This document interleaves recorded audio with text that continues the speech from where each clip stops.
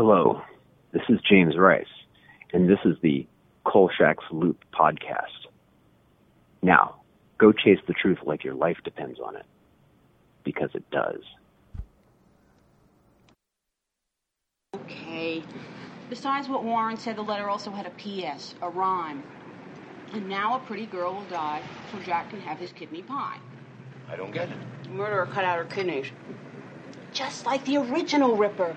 There have been a lot of these mutilation murders all over the world. There's a contagious psychosis. Oh, Jane. That's my theory, and I've checked it out with a few psychiatrists. There's a definite pattern to the killings. They seem to come in bunches. Hookers? Mostly. Some semi-pros. There was an Italian who specialized in flower girls. Just remembered 5 of them. Okay. I got a great headline for you. Cannibalism. Cannibalism. Oh, I love it.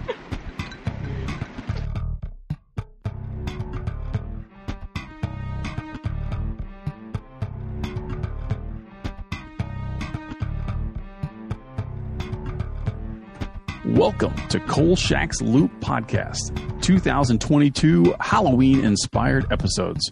I'm Robert, here with Bradley, my co-host, and 2 very special guests. Joining us once again, it's Buddy Candela. Did I say it right, Buddy? No. Candela. Darn it, Candela. It's close enough. Rewind. Joining us once again is Buddy. I can't even say it now. I'm panicking. And they asked me, buddy. The thing is, they asked me. Oh, I knew. I coached them on this. Candela. Yes. Okay, thank God. Joining us once again for the 5th time is Buddy Candela, who also joined us last year for our Christmas special episodes. And taking a break from a workaholic retirement is author, actor, and former movie and TV reporter, the one, the only, Mark Dawidziak. Welcome, guys. Let's get started with my co-host first. Bradley, how have you been, and what is spooky in your life? Man, I've been good. We just got back from Disney and went to actually Mickey's Not So Spooky Halloween party. So I mean, we had a good time there. Great fireworks show. Got to see the Haunted Mansion. I'm sure Mark has a story about Disney World somehow. Because Mark probably met Walt Disney back in the day or something. I don't know. Mark knows everybody. He has a story about everybody. I think Mark was a pallbearer for Disney, right? I was not. I think I was 10 years old when Walt passed. I know you're only like 10 years older than me, so it's not that big a difference. Yeah. That's great, Bradley. All right, buddy, how you doing? What's going on with your life? Been doing very well. October is my favorite time of the year, as it is. I would assume some of you as well love October if you're listening to this show. Been just doing my thing on YouTube and in the podcast world in October. The way that I celebrate, because I'm a crazy person, is I release a video every single day in October. So at the time of recording this, I'm 15 videos in, so about halfway through. Got another 16 to go. So it's been a busy month. It's been a very busy month for me, but I enjoy doing it. So yeah, that's wild. What channel are you doing? Is this YouTube? You have your own channel? So yeah, I have this Buddy's Horror House, or what is this? Buddy's House of Horror, yeah. Yeah, so I got it on YouTube. There are videos, but there's also podcasts as well. But all 31 episodes get uploaded to the YouTube channel. And for those of you that like to take the show on the go, the ones that are podcasts are available pretty much anywhere you can get a podcast: Spotify, Apple Podcasts, Google Podcasts, wherever. So, yeah. Awesome. Yeah. Just off the top of my head, some of the ones I've listened to recently, ranking, because I know you've ranked all the stuff. I know you ranked, was it the Friday the 13th that you did this year? This year was Friday the 13th. We did Halloween the first year, and then we Nightmare did on Elm Street the next year. Yes. So to complete the trifecta, the trilogy of terror, if you will, we had to follow it up with the third franchise, slasher franchise. So yeah, which y'all gonna be really surprised where Jason X comes in. Oh yeah. No, they're really good episodes. Probably did you review the new Halloween, right? That was the episode that premiered yesterday. So we saw it on Thursday night, and then that episode came out yesterday, which was Friday. It was not good. Oh man, I thought for sure I was going to survive the spoilers, but the one before that was abysmal, right? After watching this third one, the second one seems pretty okay in my book. Oh man, that's disappointing. Hey, let's redirect over to Mark. Mark, how are you doing, buddy? What's going on in your life? How many books have you finished in the last hour? No, I'm just, I'm actually, you've caught me at a point where I'm in a quandary about what I'm going to do next. The Poe book is done, and I know what I'm going to do next because I'm going to work on Kolchak. I'm going to work on updating the book, and that's for next year. So I know what I'm doing next, but the next new book is what I'm kind of but I'm toying around with an idea on Dracula. So this is kind of an interesting discussion tonight. Well, that's perfect. I'm thinking of revisiting Dracula. I'm not sure. The thing is, that I've learned, and I think I've said this to you guys before, and I'll probably tell you again at some point. But every time you think you've got something planned, and what you say, well, I think it is what the next book is. It inevitably is not the next book. Something steps in, the world steps in, the universe steps in, and pushes you in a completely different direction. So even though right now this is what I'm kind of noodling around with, and I'm talking to a publisher about, and we all like it, I've just seen this happen too many times. Every time I've tried to predict and say what the next thing is going to be, it's not the next thing. So, but it's October's a busy month. It's particularly busy for me on the theater front because it's our busiest month. Sarah and I have the theater company, and our spooky shows are the shows that do the best. We in the early going, December was our busy month. We always got bookings for our Christmas Carol and our Christmas shows, and our December the calendar was a sea of black. That's now October for us. And so like last week we did our Edgar Allan Poe show. We did our Ghosts of the Civil War show. We're doing our Monsters or Universal show coming up. This is our busy season, Pretty cool. So more that than anything else. This is a complete aside, and we'll get back into it. Have you ever been given the key to your town, Mark? Have you been honored yet in any way in your town with something like that? Do they trust you? Answer? I want a real answer. I don't know how long. I can't get arrested in my own town. Oh, it's hilarious. It is. We live in a county. Nobody will understand the geography of this, but you guys won't. We live in Summit County. So in Summit County is where I have lived since 1983, and it is where we get the least work. It is where I get the least book talks. It is where I get the least attention. I get much more. Now, Cuyahoga County is the bigger county to the north. It's where Cleveland is.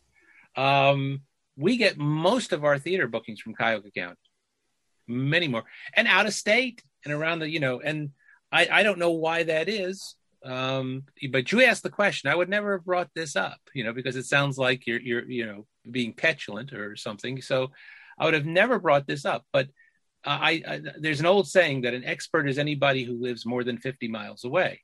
I think that's, kind of the thinking that comes into it, so. I love that phrase. That's awesome. And it's true. I mean, so we tend to get booked all around the state, Mm-hmm. We work in Cincinnati and Columbus and in other states like Connecticut and, New York and, in our own county, it's crickets here, so. Huh.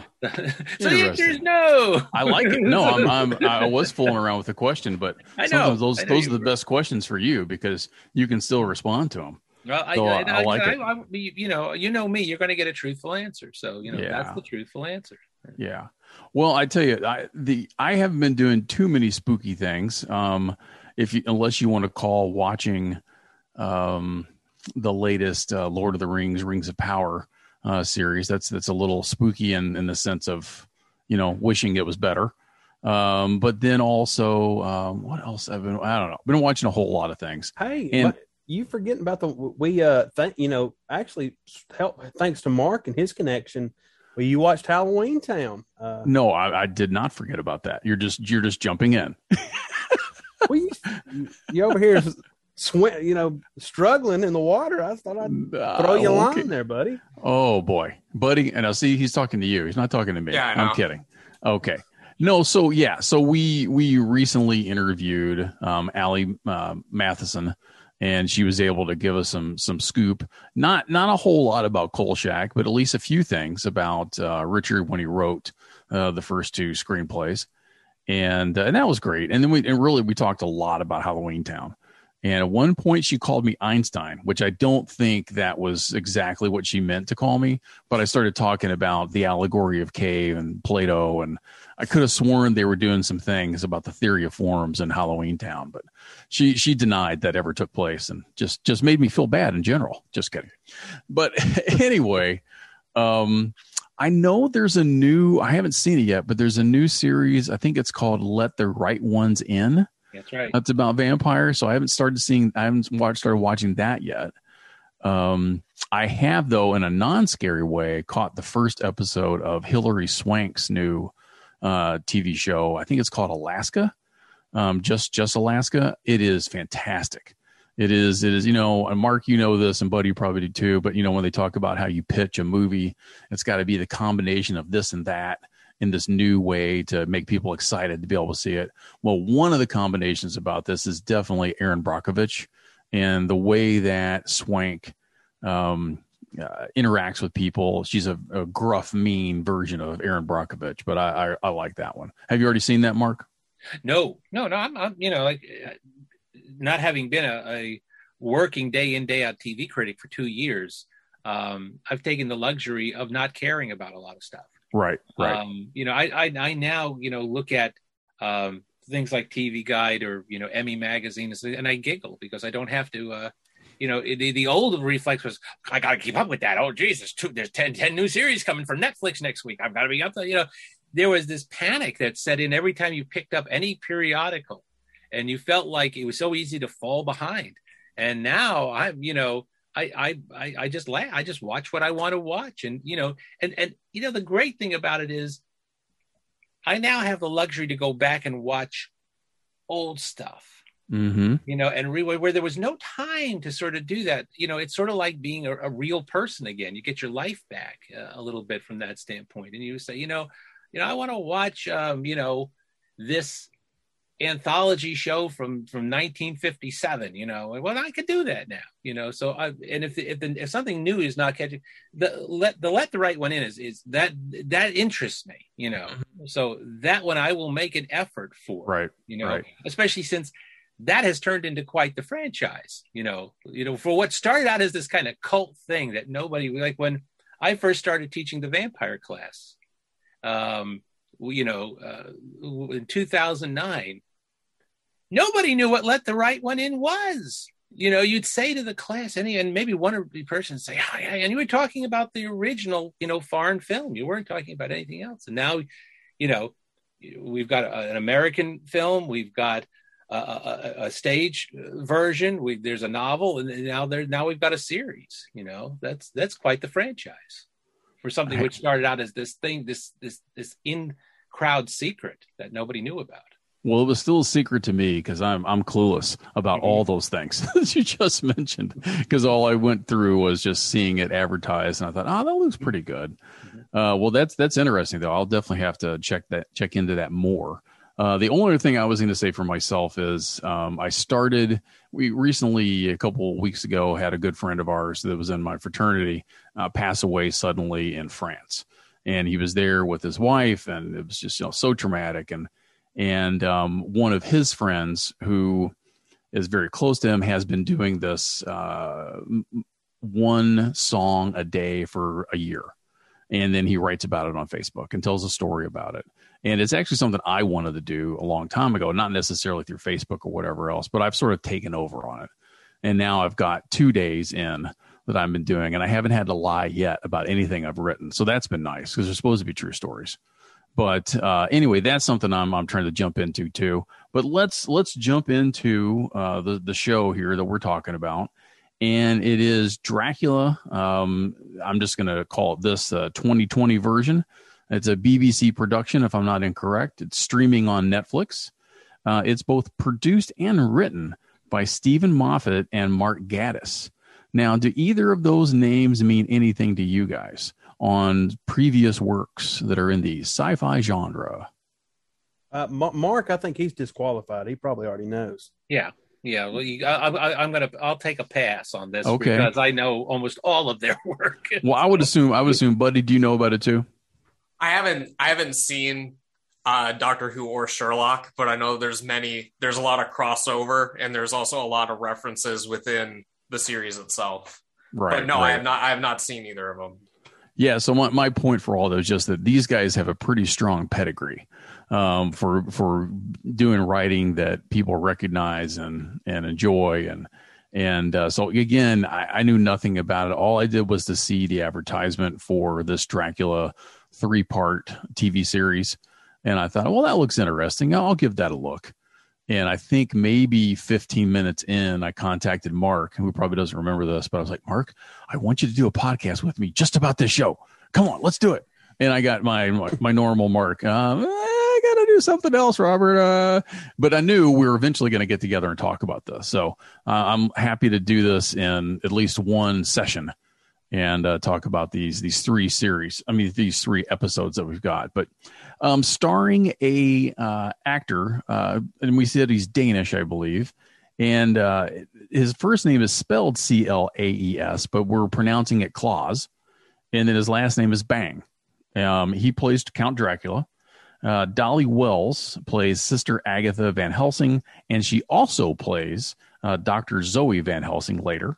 And then the other main cast member for now is John Heffernan, who plays Jonathan Harker. And there is a slew of other people listed in the cast and crew going on down. I've got some information about them if we want to touch into those people. And some actresses that are in it that are quite well known, that have some decent roles, surprisingly. And so anyway, there we've got it. And Mark, really, my first question for you, since we're covering Dracula again, and I love how you stumbled into a good question for me because you may be writing about Dracula in the near future, is why do we have another TV show of Dracula? Granted, this happened 2 years ago, but we can go into why the culture needs it. But I'm also curious if you ever heard anything about behind the scenes of the BBC or Stephen Moffat and these guys, that there was always a push to make this version of Dracula. Any of that information ever come into your mind, Mark? No, but I mean, it's not surprising because these guys had such a good run with Sherlock. That was really the thing that established them. Sherlock was, and it's you almost have got to start with Sherlock to even discuss this Dracula. And if you think about it, it's a logical starting point. What do you got? Well, you've got them reinterpreting Sherlock Holmes as something from the late 1800s, the fog-bound streets of Victorian England, written by Sir Arthur Conan Doyle, who was good friends with Bram Stoker, who wrote about an iconic character who was on the fog-bound streets of England, of London, in the late 1800s. The fact that they would go to Dracula was fairly a logical step for them. They, in some way, had already reinterpreted and modernized this world with Sherlock. And the whole idea with Sherlock was to make it completely modernized and yet stay true to the roots of what the character was. Make it completely faithful to the themes of what Conan Doyle was talking about, and completely unfaithful in story concepts and design. And that's the way these guys operate. They're very smart. When Sherlock, the pilot for Sherlock showed up, I was still teaching the reviewing film and television class at Kent State that Buddy took. He didn't take this class. This was very early. And whenever something new and interesting came in, I would bring it in and show it to the students because I thought, this is good. There's no track record on this yet. There's no critical consensus on this yet. So I brought the pilot for Sherlock in, and I told them, I found this is television that I'm going to show you this week. And I go, it's television. And it's brand new. And then I said something which I knew was going to be the worst thing you could possibly say to a group of students at Kent State University. I said, it's about to premiere on PBS. Well, you might, it was all that came into their minds was Masterpiece Theater, or, it's like, oh, no, how could you do this to us? How could you possibly, this was the Spanish Inquisition, as far as they were concerned. And I said, this is the best thing about leaving those preconceptions at the door. Well, they loved it. It was amazing. They wanted to see, I had 2 more episodes. They wanted to see them both right away, So these guys do very smart television. They do very bright, smart stuff, which reinterprets it. So Sherlock really sets up. You go to the BBC. The BBC is not run by like an American network. The BBC it's a very kind of loose. You would think that something which is the BBC would be very stuffy and very British, and in very many ways it is. I mean, there's the famous story. This is off topic, but you know me, I'm going to get off topic on you guys. There's the famous pitch session that Monty Python had, where the 6 of them went in to meet with the head of programming at the BBC, and they really knew is that the 6 of them wanted to work together. They didn't have a title, they didn't have a concept, they didn't even know how long they wanted to make the shows, they didn't have a structure for the show. And the guy from the BBC was saying, well, what's your title? What are you going to call it? He said, well, we don't know yet. I said, well, how long? Well, we don't know. They weren't giving him anything. This guy was getting more and more frustrated. And finally, the meeting was just about to break up. The guy got up in a huff and looked at them all, and he said, well, all right, but I'm only going to give you 15 episodes. That's the BBC. He trusted them. He knew that they were smart enough that they were going to come up with something. And after these guys did Sherlock, they showed up. They said, we want to do Dracula. What are they going to say? No. They're going to say, okay, yeah, let's take a swing at it. And it had been a while since somebody actually had done a reinterpretation of Dracula at that point. The last Dracula we really got, major Dracula we got, was really the action film, of about 8 years ago. So this was really, the first attempt to reinterpret the novel in quite a while. Great. I love that. And so, yeah, I figured there had to be something with the pedigree of these guys, and then them saying, hey, we really like to tackle this. And definitely we'll cover how much we think things have been reinterpreted. And you kind of you get to that pretty quickly in the show, because we very quickly find out that Van Helsing's gender has been changed, and not to mention the occupation of Van Helsing. Now, but combined with another character from the book. There exactly. is Sister Agatha in the book. Correct. Correct. Once again, there's that faithful, unfaithful thing that these guys do. Yeah. So how did you guys feel about having just your initial reaction with Sister Agatha? This is going out to anybody. Buddy, Bradley, what did you think about Sister Agatha? I thought she was great, just throughout the whole series. Because I've seen it now, this is the 3rd time rewatching it. Because I saw it when it came out, and then I did a review of it, so I rewatched it then I rewatched it again for this. I think she does great. My initial reaction was, oh, that's a nice twist. Mm-hmm. And from there, I didn't really think anything of it. I was like, okay, I'm just sort of along for the ride. Yeah. The first time I watched it, I definitely you get that, and then you get the twist that I'm sure you'll cover later, like the turn that I didn't see coming, and it happens, very early on in the series. I thought it was a good. I mean, I think as long as you're faithful to the work, and if you're passionate about it, I mean, I don't know, buddy. Speaking of Sherlock, I don't know, buddy, if you remember this. When we were growing up, there was a show called Sherlock Holmes in like the 25th century. It was like a cartoon, and I enjoyed it. But I mean, as long as you are, I think as long as it's got a captivating story and you are, faithful to at least the DNA of the story, that it's compelling a lot of times. Well, seriously, from the first frame of as soon as it opens and you see what Jonathan Harker looks like, you kind of know you're not getting your typical adaptation of the novel. So, Right, because I'm still stuck in, I hate to say it, but I'm still stuck in Keanu Reeves' world.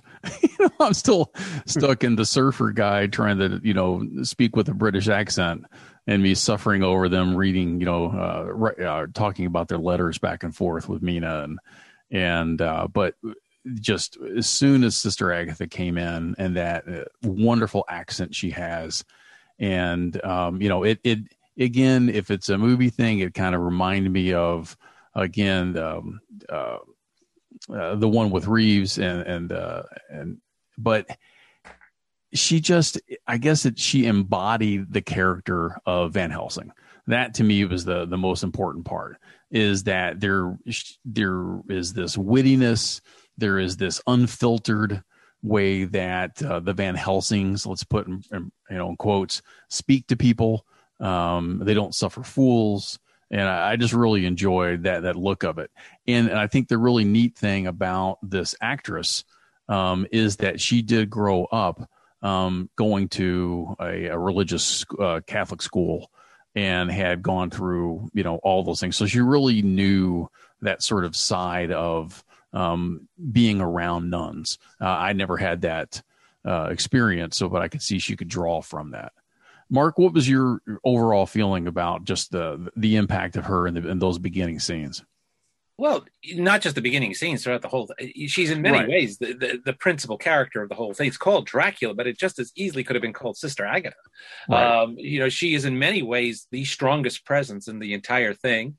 And Dolly Wells is the best performance in this. If we were going to give an award to somebody, one person in this cast for what they did, who would we give the award to? Obviously, Dolly Wells is the strongest performance in this, and that's happened before. And in the book, Van Helsing, if we were looking in a book and calling, how much time you're actually in front of the reader, we call that screen time. In a movie, she's got incredible amount of screen time in this, and so does Van Helsing in the book. Dracula disappears from the book after the opening, and that is something that these guys didn't want to do. They said right away, we don't want to do another Dracula where Dracula just sort of becomes this presence and disappears from the story. Which makes you wonder how many Draculas they actually watched, because that's really isn't how the film versions do it. It's how the book does it. But, Van Helsing is a much stronger presence in a lot of ways, and making her that strong a presence and combining her with, again, the Sister Agatha who saves Harker in the book. That's, I thought that was a very crafty thing to do and a very interesting thing to do. And then they happened to give that role to, a terrific actress. Dolly Wells is just wonderful in this. Right. And she's a writer also who did the, I think, Doll and Emma series. She helped co-write that, and that was a pretty successful show. Yeah, I just loved having her in there. And the actor who played Jonathan Harker, I thought was very convincing in his role of confusion, yet trying to be open, and then at the same time being guarded. And boy, did he ever have to be guarded, because, who was actually sitting in there along with Sister Agatha? Yeah. Oh, yeah. Mina. Mm-hmm. Right. His Mina. And he couldn't, and that was the strangest thing, is he couldn't recognize her. So I've got a question. I think I had this one for you, buddy. Well, it doesn't necessarily matter, or it might have been for Bradley, but when did we see that Jonathan Harker was under the thrall of Dracula?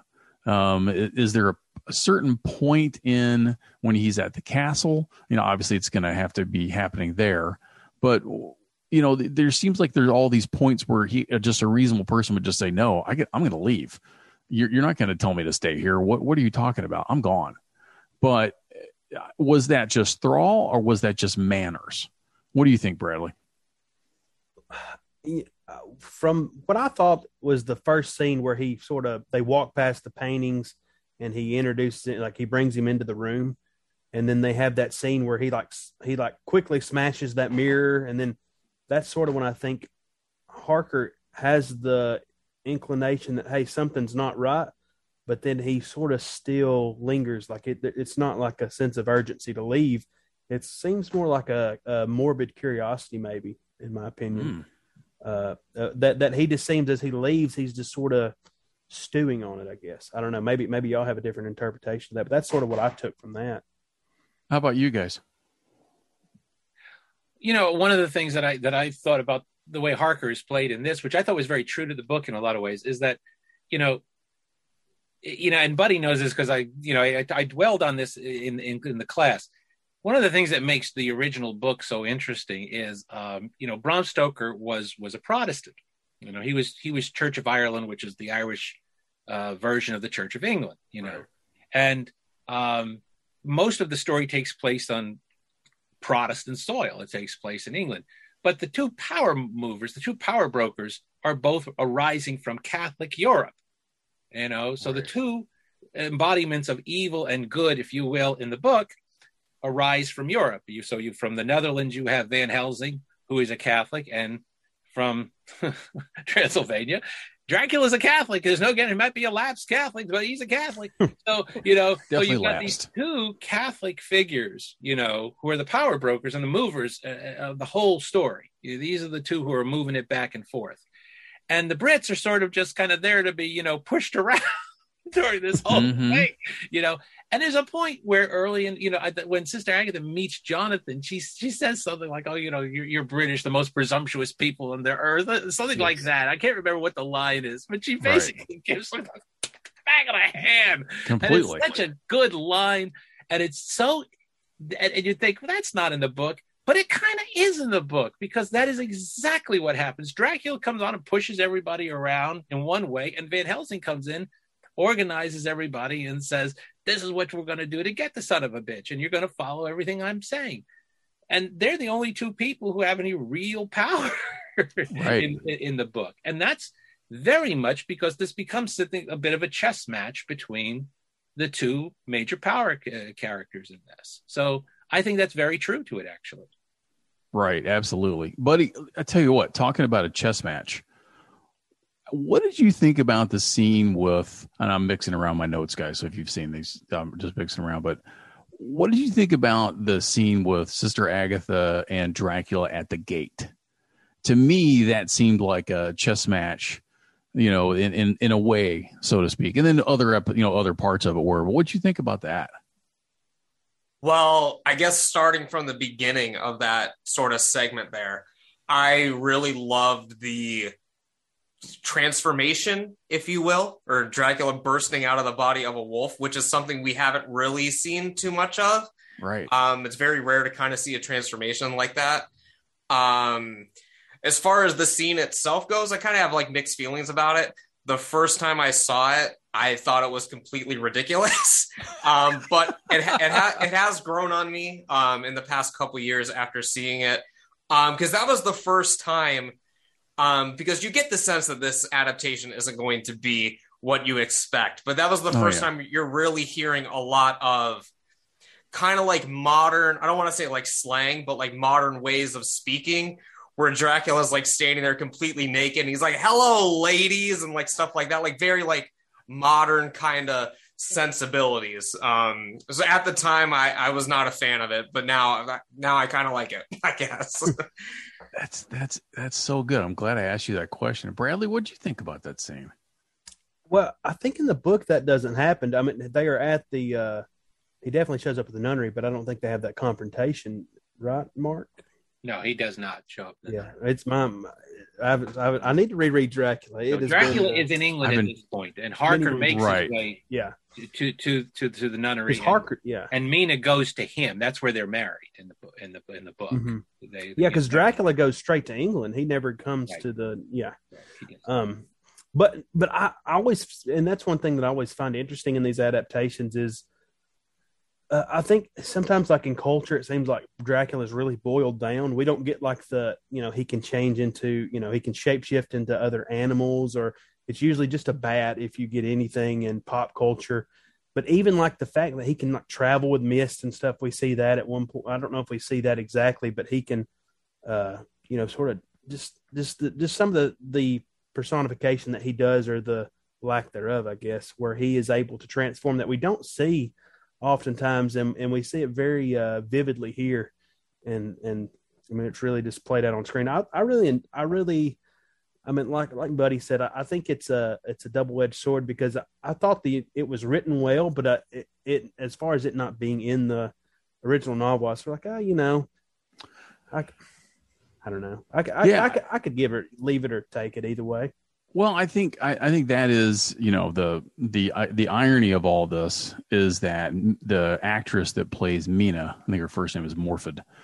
She's a Welsh actress. She is Galadriel in the Ring of Power, and she has been picked on by many, many people, and the creators of this, and they're all blaming Amazon for being woke because they're making Galadriel this new whatever, and they're changing scripts and all this kind of stuff. And really what it is the avid fans of Lord of the Rings are just been thrown for a tizzy because they can't handle that anyone's changing what they think is all this canon.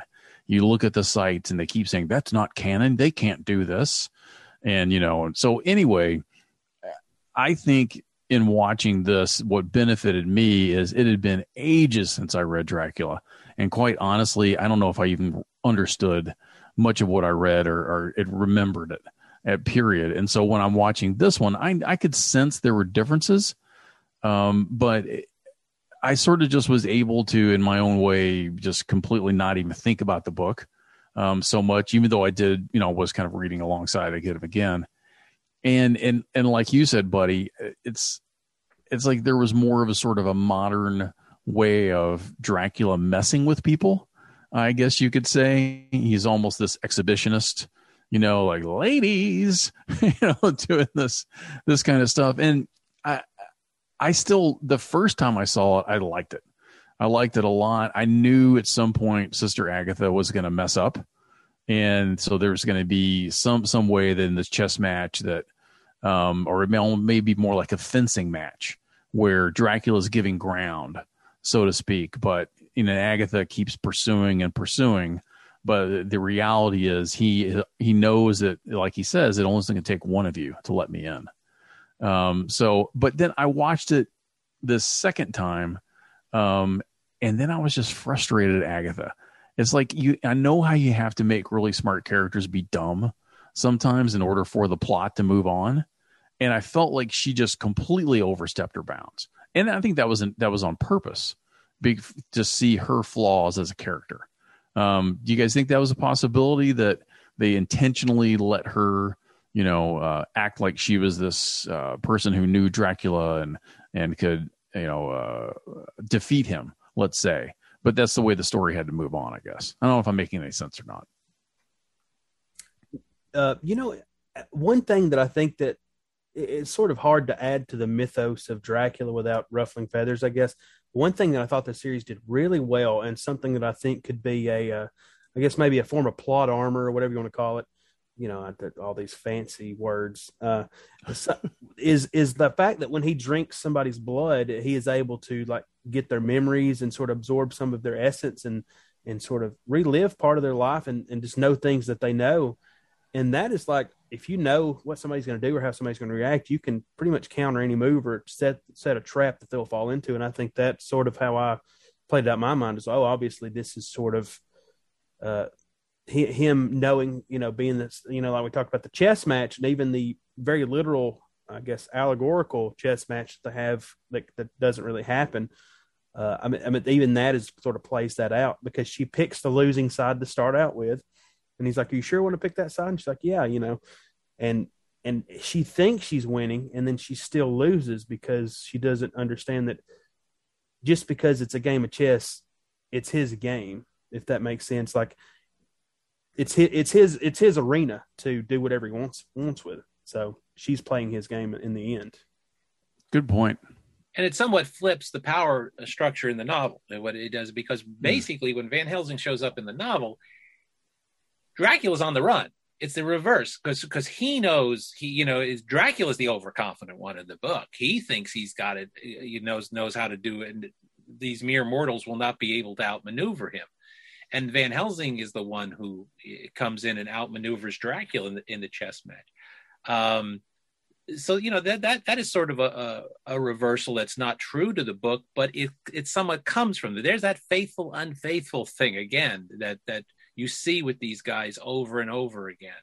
And another thing but I did like the whole idea, because in the book Dracula is trying to infiltrate. He's trying to, he's almost acting like somebody who's going to go in as an undercover agent in order to be a predator in the book.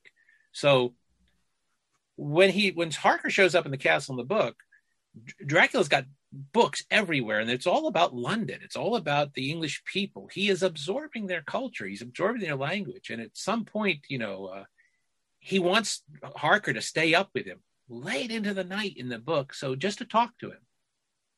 And what he's trying to do is he's trying to master his English. And at one point, Harker says to him, but you speak very well. And Dracula says, no, my accent would mark me as a foreigner. I want to get so good that I can pass among your people. He's trying to infiltrate. Now, in this version, one of the ways he selects the people who are going to be on the ship. Right. He selects them from their backgrounds and stuff so he can absorb. This is the way he's going to infiltrate. This is great. I mean, I thought that's really good. That's really crafty. I really like that story plot. So, why read all the books when you can go right to the source and absorb all these lifestyles and learn all these things? What a great thing for a predator to do.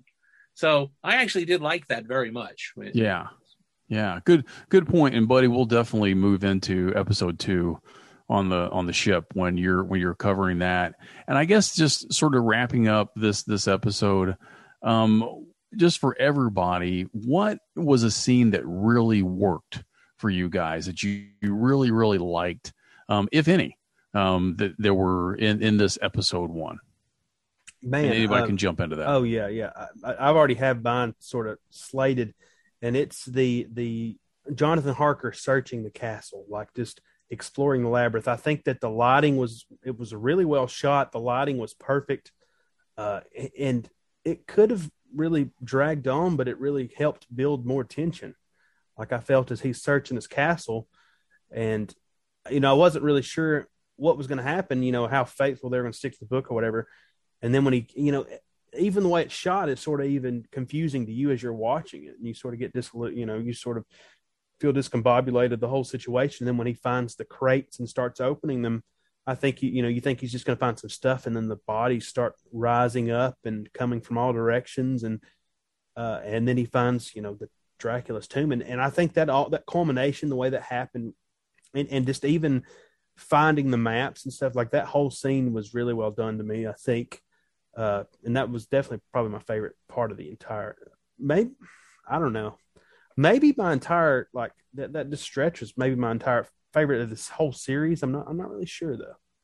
I really enjoyed it though. All right, buddy or Mark. I guess for me, there's 3 kind of standout sequences in episode 1. One of them is probably the scene where it's Dracula and Harker on the rooftop, and what Dracula thinks is going to be Harker's final moments. Really enjoy that whole segment there. I love the twist when he's retelling his experience in the castle, and then it's revealed that they weren't reading his sort of memoir about it. He had just written Dracula over and over and over, and this was them actually hearing the story from the first time. And then when Dracula actually finally does get inside, although it is ridiculous, I think that scene is a lot of fun when he's just tearing apart all the nuns. So for completely different reasons than the other 2 scenes, but yeah. And this is going to seem like an odd choice, but I actually like the scene right before. I like the scene where he finds Harker and he's talking to him through the window. Yep. And he says to him, and he's explaining to Harker, that the undead can't kill themselves. And, but he says, that he'll kill Harker in exchange for an invitation. I thought that's a really nice scene. Yeah. It's just a really well played scene. And again, at this point, it comes towards the end.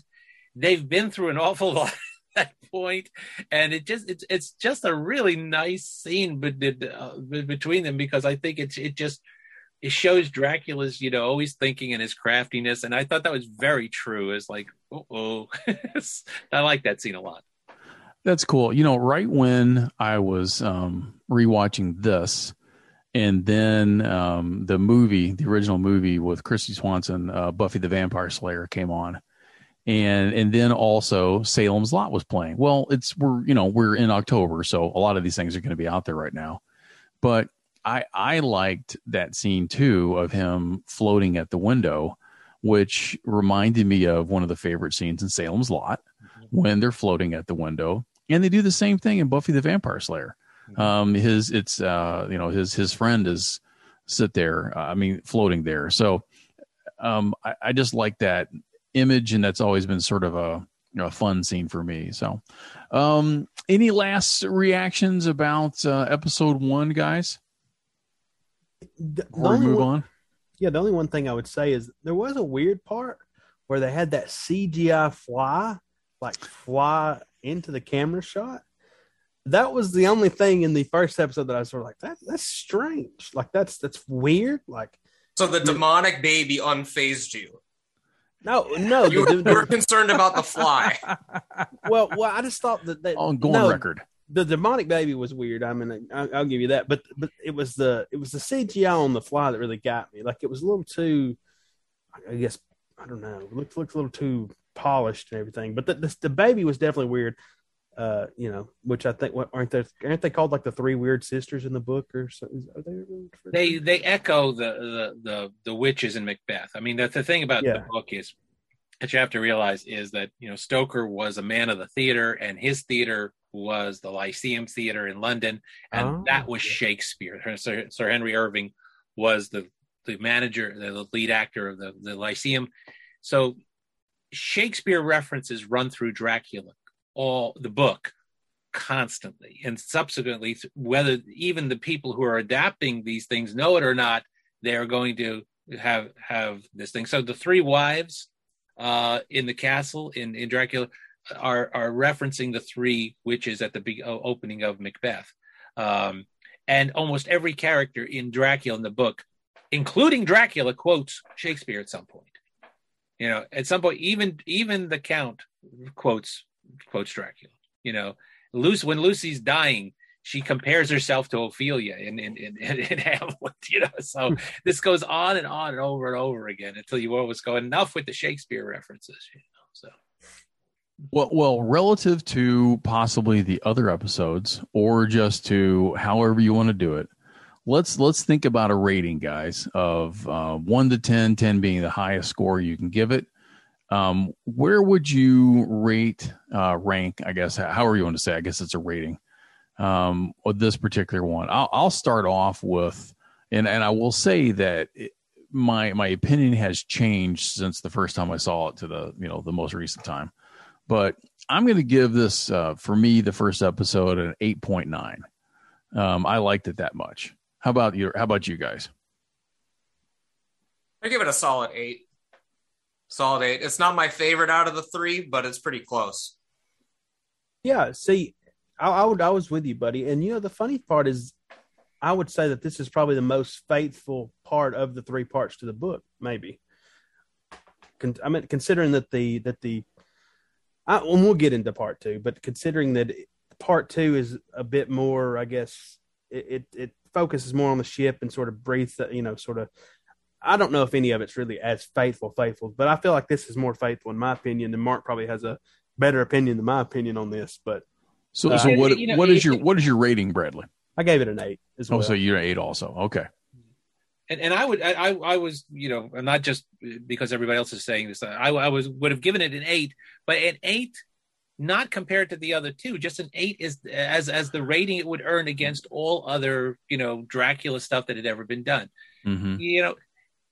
How faithful it is very tough. These guys always make this tough because fidelity is hard to measure, because it depends on what scale you're using as to decide why this is faithful.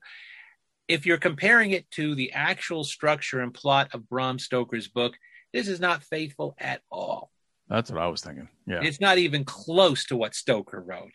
You'll be shocked, shocked to read Stoker's book. It's like, this is what these guys did.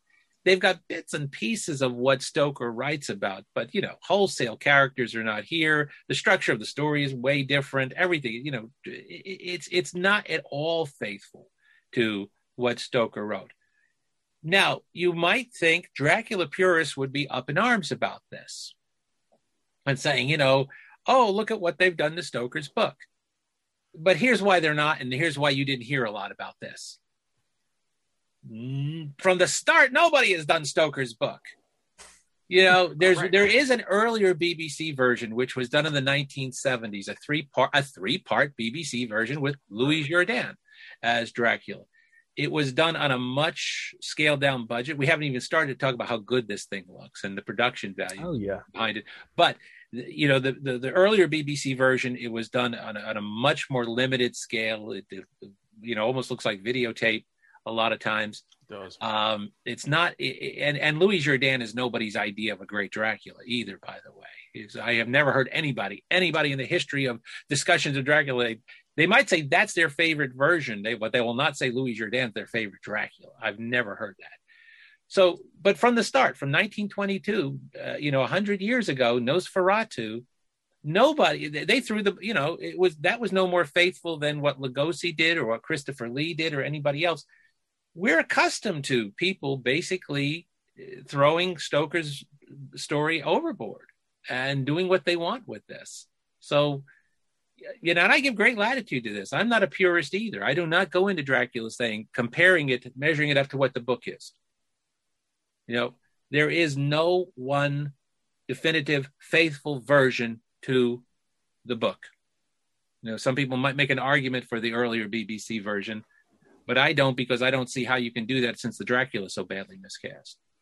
So I don't think there's ever been a Dracula. I like some things about almost all the Dracula interpretations there are.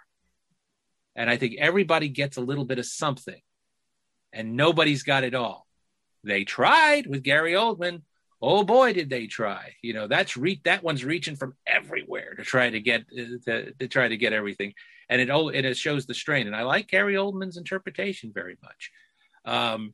But everybody, so as soon as a Dracula shows up and it says, "Well, we're going to try something different," they've been doing it for 100 years, guys. Go ahead, try something different. Let me see what you got. That's how I went into this version. Nice.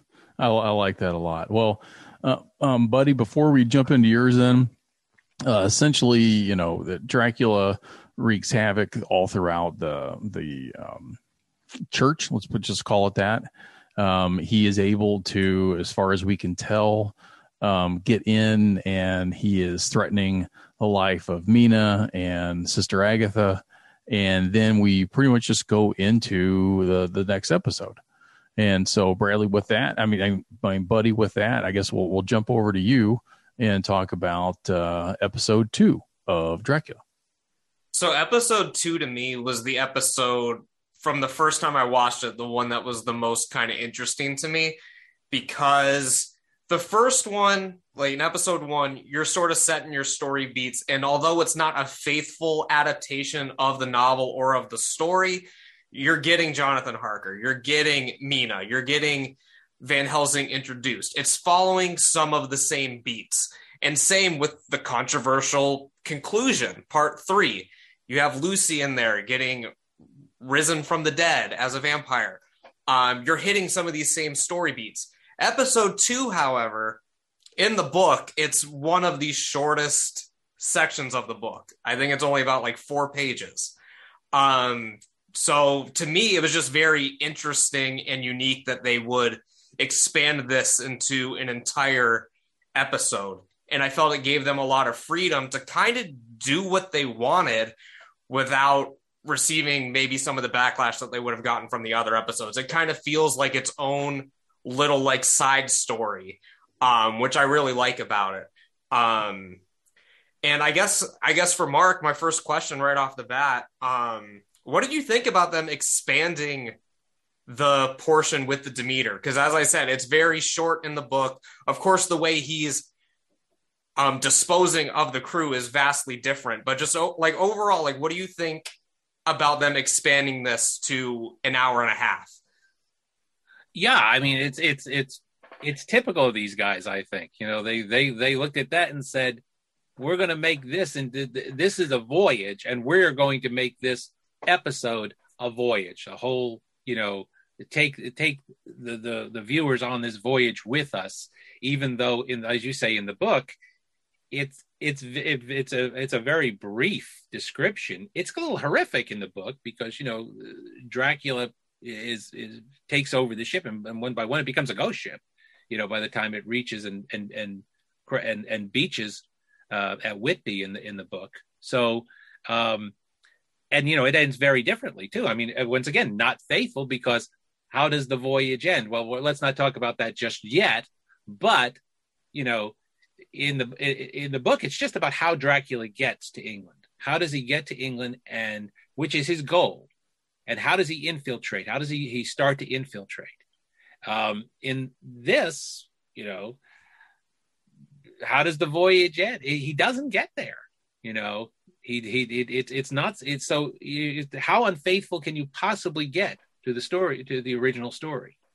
So they obviously looked at this and said, we want this voyage to be symbolic of the battle between these two characters. We want of these things. This is going to take us all the way from where we have set up this battle, where the last one ended, and it's going to take us all the way to this ending that's going to then set up, where you never thought it was going to go. And so, it is this.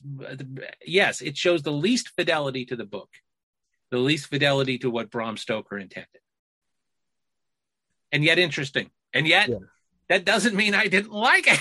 Now, after having said all that, you also could stop and think, but what a bold choice to take that and make it emblematic of what's the very heart of your story. Because the second episode is the heart of the story. I mean, I think it is. Mm-hmm. I think it contains all of the basics. The first one is set up. It's getting you to what this is going to be. And the second, and I don't want to give away the third here. So, I don't want to sort of talk ahead of myself here. But I really do believe the second episode, as being positioned as the second episode, as being the middle thing, it is the heart of what they were trying to do. Yeah, and if I can jump in real quick, buddy, one thing I thought too was it sort of let me, when you come home and you're wearing your suit, and this was sort of that episode where you got to loosen your tie a little bit, unbutton that top button. I didn't have expectations for this because I thought, well, this section's so short. How can they flesh it out? So I wasn't trying to nitpick this section, say, oh, what did they get wrong? What did they get right? It was sort of their own little thing made out of whole cloth that I sort of was like, man, I'm just along for the journey for this, and let me see where they go with it. And I really didn't have any expectations, and it didn't exceed expectations. And I really thought, in my opinion, this was the best of the three sections. And Bradley, you sort of mentioned this in like episode 1 about the sort of game of chess that they're playing together. But in this one, we get a literal and figurative game of chess. And it's sort of told throughout a frame story. You're trying to uncover the mystery. What did you sort of think about the whole like chess game they were playing? Yeah, see, and that was one thing they really, because there wasn't I guess without that point of who is the mystery patient, like that was sort of the ongoing thing where you're like it was before maybe I'm a little slow to catch on to these things, but I was sort of like, could that be her? I was like, but she's here. I was like, did he bring, like, I was still trying to piece it all together because the start of the second episode just sort of took me completely out of wherever I was and just sort of dropped me in the middle of the chess game in the middle of his castle. And I thought, man, okay, well, let's see what's going on here. And I really enjoyed it. I thought it was awesome. And I loved the reveal and just how they did it. I thought it was awesome. Yeah, I mean, as we've all said, this one does contain a lot of the heart and soul of what it was about. And this is the episode where it reveals sort of the twist that Bradley, you alluded to. as Dracula is drinking the blood of his victims, blood is lives, right? He's gaining their memories. He's gaining their skills. Just what did you guys think of that whole sort of twist? I loved it. It felt a little Richard Matheson-esque, I am Legend-esque to me. Just that there was this, although it wasn't scientific, there was this bit of explanation of how Dracula absorbs people, as he told Johnny he was going to do. I will just sit by you and absorb you. I like that he, you could almost picture yourself in some way that Dracula is this still realistic figure who somehow has the ability to decode DNA and somehow read into the people's past lives, that's encoded into their blood. So for me, I thought it was all pretty cool. And I'm in danger of repeating myself here. I'm always in danger of repeating myself. But I think I've already said that I really did like that plot twist because of, in the book, Dracula is studying, and this is such a great way for him to so craftily become the guy who's going to infiltrate once he gets to Whitby. And I mean, and again, the amazing, this has got a very cinematic quality, this one. Again, we're sort of talking plot, but let's stop for a second and talk about how well shot these first two episodes were. Mm-hmm. They really have a richness to them. The sets are wonderful. The sets are fantastic. The casting is terrific all throughout. This is a really well made, the first two episodes in particular, really well made, just as far as, this, and putting my TV critics hat on, and you stop and say, okay, before we get into sort of the minutia of the plot and what works, what doesn't work, one of the things that really does work about this, and this is a hallmark of of their work all the way through their careers, is this is really well made television that we're looking at. There's a richness to it, and I think that adds to the whole experience that you're seeing. And I think the second episode is the most cinematic of the three too. Mm-hmm. It's the strongest from a visual standpoint. Hell, I mean, they blow up the damn ship, there's gunpowder at the end, how cinematic can you possibly get that, and that's sort of like, if you're a Dracula fan and every previous version that includes some version of the Demeter story of the ship always gets to Whitby. The ship, in Nosferatu, it that creepy vision of the ship pulling into Bremen, into port. And then in the Lugosi version, that creepy image of the captain lashed to the wheel. The ship always gets to England. It beaches and it's a derelict ship, but it gets there. If you're a Dracula fan, the ending of this episode is the what moment in this, where, it just pulls you're assuming. I know the story. Dracula's going to get to Whitby. He's going to get on shore, and then we're going to go on with the story. That's what happens. That's the moment where these guys pull the rug out from under you completely on this. If you're at all familiar with the book and every previous version of the story, that's the moment where they basically take the top of your head off. Yeah, Mark, you talk about cinematography, and you sort of just flick the light switch on for me. I was sitting here trying to think about it, and all three episodes really are shot so different. The first episode, you get the expanse of Dracula's castle, and the way it's shot, you get a lot of wide frames, you get a lot of a lot of space in the shots, and the castle feels vast. I mean, it really does. And then you got the juxtaposition of that to the second episode where it's on the ship. A lot of tight cuts. You see, two people in frame at a time, just real tight in on the people as they're doing whatever in the day-to-day life, and it feels like you're confined to these here within the ship, and it's such a different feel from episode to episode that if you didn't watch these, I guess, in sequitur, if you were to watch, say, this, one person watched this, one person watched this, and you compared notes, it would almost be like they're shot so different, they're lit so different from episode to episode that it's like a completely different series or show. Like, especially when you get to the third eventually, that they do such a good job at conveying, I guess, space and conveying the feeling that they want to get across through cinematography alone and stuff, that I don't know, it just feels so different. I really thought that was awesome. No, and it's a really good point, because if you, in the first episode, if you look at the first episode, no matter how they shoot, if they shoot up, there's a lot of shots up in the first episode. They shoot down and they shoot. It all looks like it goes on forever. It's just immense. It's just really incredible. And then, like you say, there's almost this claustrophobia, which would be true. I mean, you're on a ship at that time, this is a very small, confined thing, and that gives a creepiness too, because there's a creepiness to endless space, and there's a creepiness to the fact that if you just turn around the corner, there's something going to be waiting for you, and you can't get away from it because you're in a confined space.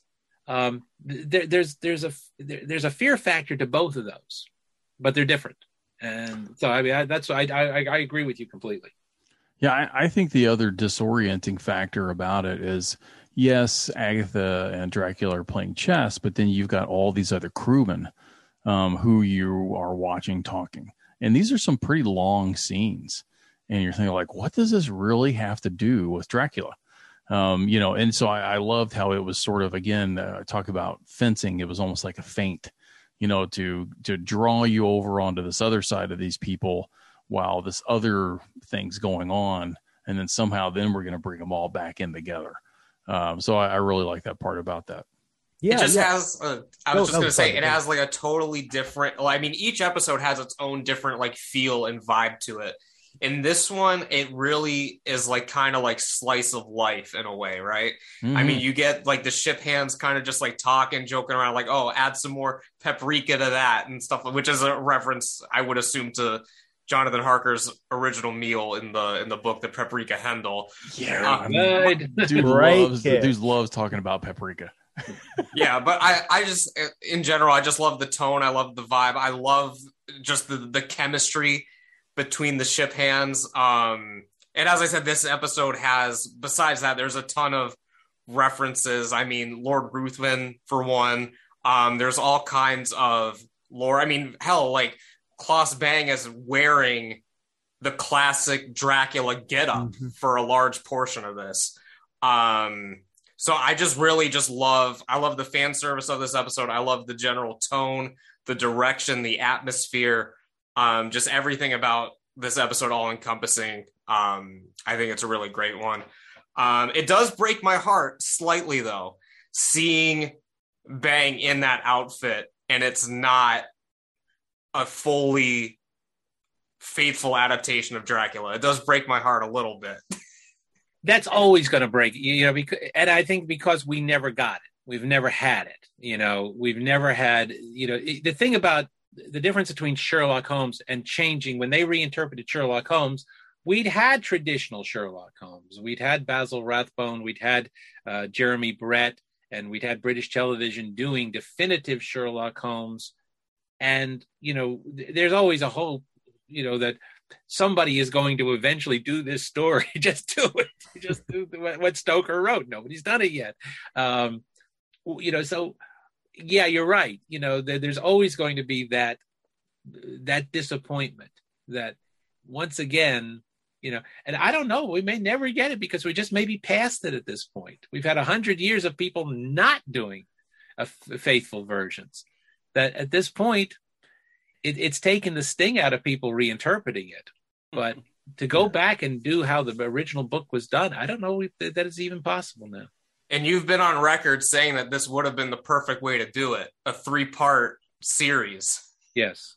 I also said, that if you could have taken Jack Palance out of the Dan Curtis version and airdropped him into the Louis Jourdan version, you'd have gotten very, very close to how the book was done, because then you would have had a Dracula of immense power and very, very believable as the vampire.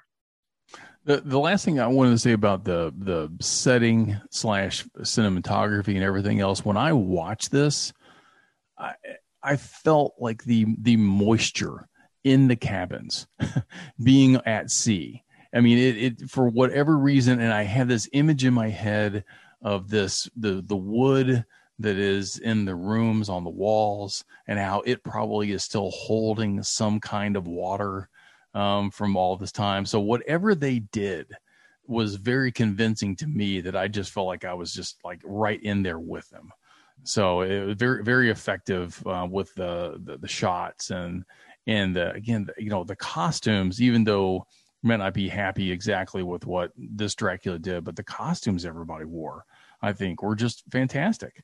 Yeah. But, and now I'm just rambling, but the other part of that though is I thought I wasn't ready for Dracula to get down to business so fast. So he's talking to the Countess or whoever that woman is. And man, he's maybe a couple little conversations with her. He's always kind of witty and playful with his language on what he's going to do to somebody. This line, "I will absorb you," and other lines that he does. But man, he goes straight in and she's gone. So I didn't mean to steal your thunder on that, buddy, but I just wanted to point that out.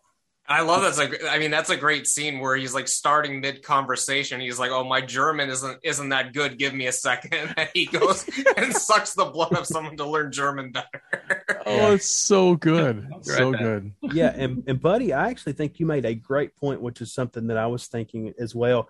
You talked about how the scene's very fleshed out, and the crew is humanized. Like, you really get a real feel of the camaraderie. You get a feel for the characters. And that all plays into the story as we find out, what we mentioned earlier with the blood and it's consuming, part of their person with the blood. And when he eats sucks the blood of the deckhand and kills the deckhand, he gets a little bit of that stutter for just a moment. And it really makes the fleshed out scenes really worth it. And then at the end of the day, don't really want to spoil the third episode, but with his blood, it comes back to bite him. Well, pun intended there. So yeah, I guess a lot of the questions that I had written down, we've sort of answered through discussion. The only other thing that I thought was like interesting about this episode that we haven't really touched on a little bit yet is two things, I guess. One, Dracula is witnessed by the girl who can't speak, which I thought was a very interesting sort of twist to this episode. But really the shining moment of this one in my mind is the circle scene, which I really thought was great. What'd you guys think about that segment? Yeah, I love that. I mean, it's so perfectly set up when you do something like that. You're in the circle, just stay in the daggone circle, and you're going to be okay. Yeah, you're going to be okay. But then just like this is a completely bizarre reference I'll make out of left field here, but just like the Love Boat, everybody has their issues, and they're going to be on this happy cruise, but they're still going to have their issues. It's going to screw up their voyage. And, and it just happens left and right. This guy thinks he can shoot him with a gun, so he steps out. All the while, Sister Agatha keeps telling him, "Don't do it. Stay in. He has no power." Yeah. Oh. And there was a good genuine jump scare in that when Piotr steps out for the first time. That was a real good moment in there. Oh yeah, yeah. But man, what about that explosion though, buddy? What did you think about that explosion, man? I wasn't expecting it because, as Mark said, you're kind of always expecting. Because at that point, we had thought, and I mean, I guess we can talk about the ending and what we thought about the ending of this episode in a second. But up until that point, it's like, yeah, this isn't a faithful adaptation, but we're still on that track. And then when the ship does sink, it's just kind of, okay, where do we go from here? And then, of course, the ending happens. And I was very angry initially when I watched it for the first time. But yeah, when that ship sank, I was just like, okay, what are we doing here? Yeah. And I actually, I call this having a Robert moment. Whenever we discussed the UFO episode of Kolchak, we discussed it, and we talked about it. I'm like, yeah, I really like that scene, closer to the end where they get the shot of the UFO, and he's like, what? He's like, Kolchak didn't see the UFO. I'm like, yeah, the UFO was in it. And he just missed it. So when me and Robert were talking about doing this episode, he said, yeah, have you seen all 3 parts of it, right? And I said, no, I think I've only seen 2 parts. And I said, I'll go back and check. I don't know what had happened. I don't know. But the last shot I saw was of the coffin in the water. I didn't see him get out of the coffin or any of that. And I thought that was the end of it. I don't know. If sometimes my TV does this thing where it does an automatic shutdown after a certain time, and I may not have realized it. And then it just went to black. And I thought, oh, that the series end, it's just a 2-part series or something. I had no idea until like we were talking about this, that there's a 3rd part. And then I watched the 3rd part. And I was like, oh dear God, what happened here? Which we'll talk about that in a little bit. But I had no idea there's 3 parts to this. I really thought it ended with them sinking. I thought, well, that's a lackluster ending, but okay. Well, I'm glad I assigned you the 3rd part then.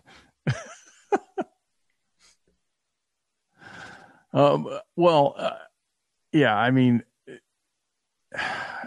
just surprise to me for all of it. And I didn't want Sister Agatha to die. And, I wasn't really sure where it was going to go from that. But the thing that actually confused me the most is, didn't I hear them more than once talk about going to the New World? And in so doing, I knew they were heading to England. But constantly they were referred to the New World. The bride of I don't know the name, sorry, but on the ship, that bride had said, we're, going to be going to the New World. Did you guys catch any of that? Yeah. I thought maybe I missed it and they were talking about New England. But then I was like, oh, well, no, they went to England. I don't think so. Yeah. What do you think, Mark? No, I just kept it as dialogue, and it would have been old, way of thinking as far as saying ultimately the destination would be America. That's the new. You wouldn't be referring to England as the New World. But I think unless that's what you they are were using it metaphorically, which horror does, as the destination as the New World being death, being whatever lies beyond. I'm just throwing that out as far as it being as being dialogue heard on ship. That if you're going from the Black Sea to the coast of England to Whitby, you'd hardly be using phraseology as the New World. Yeah, I'm gonna have to look back at that again. No, I heard it too, though, Robert. You're not right. No, I heard it, but I just don't understand it. It's in there, but again, as to why they were using it, that's something else. Yeah, maybe that was the scenes that were on the cutting room floor. He actually, because when he first shows up in 3, I'm disoriented. But Buddy, back to you. I mean, that's all I really have for episode 2. I guess out of 10, I'd probably give it a 9. I'd give it the slight edge over part 1. What do you guys think? Yeah, I was going to give it a 9.1. I think it was, I don't know why the 0.1 in there. I just felt like that's a good number for it. Cause I enjoyed it more than the first part, I think. And I thought it was a little bit better than a 9, but maybe not quite as good as like a 9.5. Yep. 9. Yeah, absolutely. I hate to have bland unanimity here, but I'd say 9. Well, in time, I think I will probably like the second episode more. But when I first watched all 3, I was a huge fan of the first episode. And so honestly, I would have probably given this, even though talking about it, all the things that happened in it, I would probably give it an unfair 7.5. That's the way I felt about it the first time. And hearing you guys talk about it, and again, watching it and really getting more of his language and, about the thing about, I must improve my German or whatever. Just the way he was like a cat playing with his mice. That was all really cool. Yeah. I guess moving on to the, much maligned, maybe. I don't know how everybody's going to feel about this episode, but Bluffer lady. The third part here, if any episode, I guess, departed from the source material, as if it hadn't already, this is definitely the part that did. So here we are, 123 years later. we find out later that they're doing experiments opening the box. There's no barnacles on the box, and they inadvertently wake Dracula. And there's a lot of, it's modern day, a lot of science, sort of the Jonathan Harker. What did y'all think about like the way that they integrated the new characters? I know we talked about it a little bit, but the Dr. Zoe Van Helsing and the Jonathan Harker Foundation that still kept his presence alive. And what did y'all think about the integration of the older characters into this modern age? I'll let you guys go because I definitely have an opinion on it. I thought it was bad. I thought it was clumsy. I thought there had been an elegance all along to the storytelling. I thought that there was it wasn't so much what they were doing in the third episode. Obviously, one of the reasons the third episode incited so much anger was, I think, just confusion. But I don't think it was the fact that all of a sudden it is 123 years later and Dracula, all of a sudden we have done a Star Wars hyperdrive, moment where we've gone 123 years in the future and Dracula is reawakened. I don't think it was that so much. It was that it was done artlessly. It was done, this happened, by the way, with these guys. Once again, let's go back to Sherlock for a second. Sherlock had a great first 3 episodes, and then they had did a second series, and it felt like towards the end of the second, it was starting to get off, and then they tried again, and it was like, this ain't Sherlock anymore. They've lost what it was. That's what the third episode felt like. It wasn't so much that what they were trying to do was, it didn't feel like it went with the other two. It felt like a completely, as we already said, the first 2 had completely different feels to it, but they felt like they were part of a whole. This one didn't feel like it belonged with the other 2 episodes. And I didn't think it was what they were trying to do. I think it was how artless it was. They tried to do it. So I was not a fan of the third one either. But even though I liked kind of the if you had just said to me, if you read the description of the third and said, this is what we're going to do with the third, it's not bad all the way to the ending. Although, a complete deviation from anything that's in Stoker's novel, particularly a great violation of of Dracula's character in the book. But okay, I'll go. It's kind of interesting from what you're trying to do, because what you're trying to do that no previous version has done, and it becomes obvious in this. All right, I'm going to shut up for a second. All right, I've said I'll revisit this because you didn't ask me this, what I'm about to say. So I've basically said what I'm going to say. Is I thought all of a sudden these guys lost their handle on the storytelling. Buddy, what did you think? It definitely was very abrupt. And at the end of episode 2, we do see, and the final conclusion is Dracula on the beach, which leads into episode 3. So I knew going into episode 3 that it was in modern day. So I guess at that point, after I had gotten over my initial anger and confusion, I was just kind of along for the ride, man. I was like, all right, we're in modern day. Let's do it. What are you going to throw at me? So I was just kind of along for it. Yeah, it was clumsy. Yeah, there were all these things that were quote unquote wrong with it. But I tried my best all 3 times that I've watched it just to kind of have fun with it and roll with it. So I'm kind of in the minority of it, but in a way, I kind of like episode 3, but it's in a completely different way than liking episodes 1 or 2. I'm with you. I liked episode 3. The only issue I had with it when I first watched it was the ending.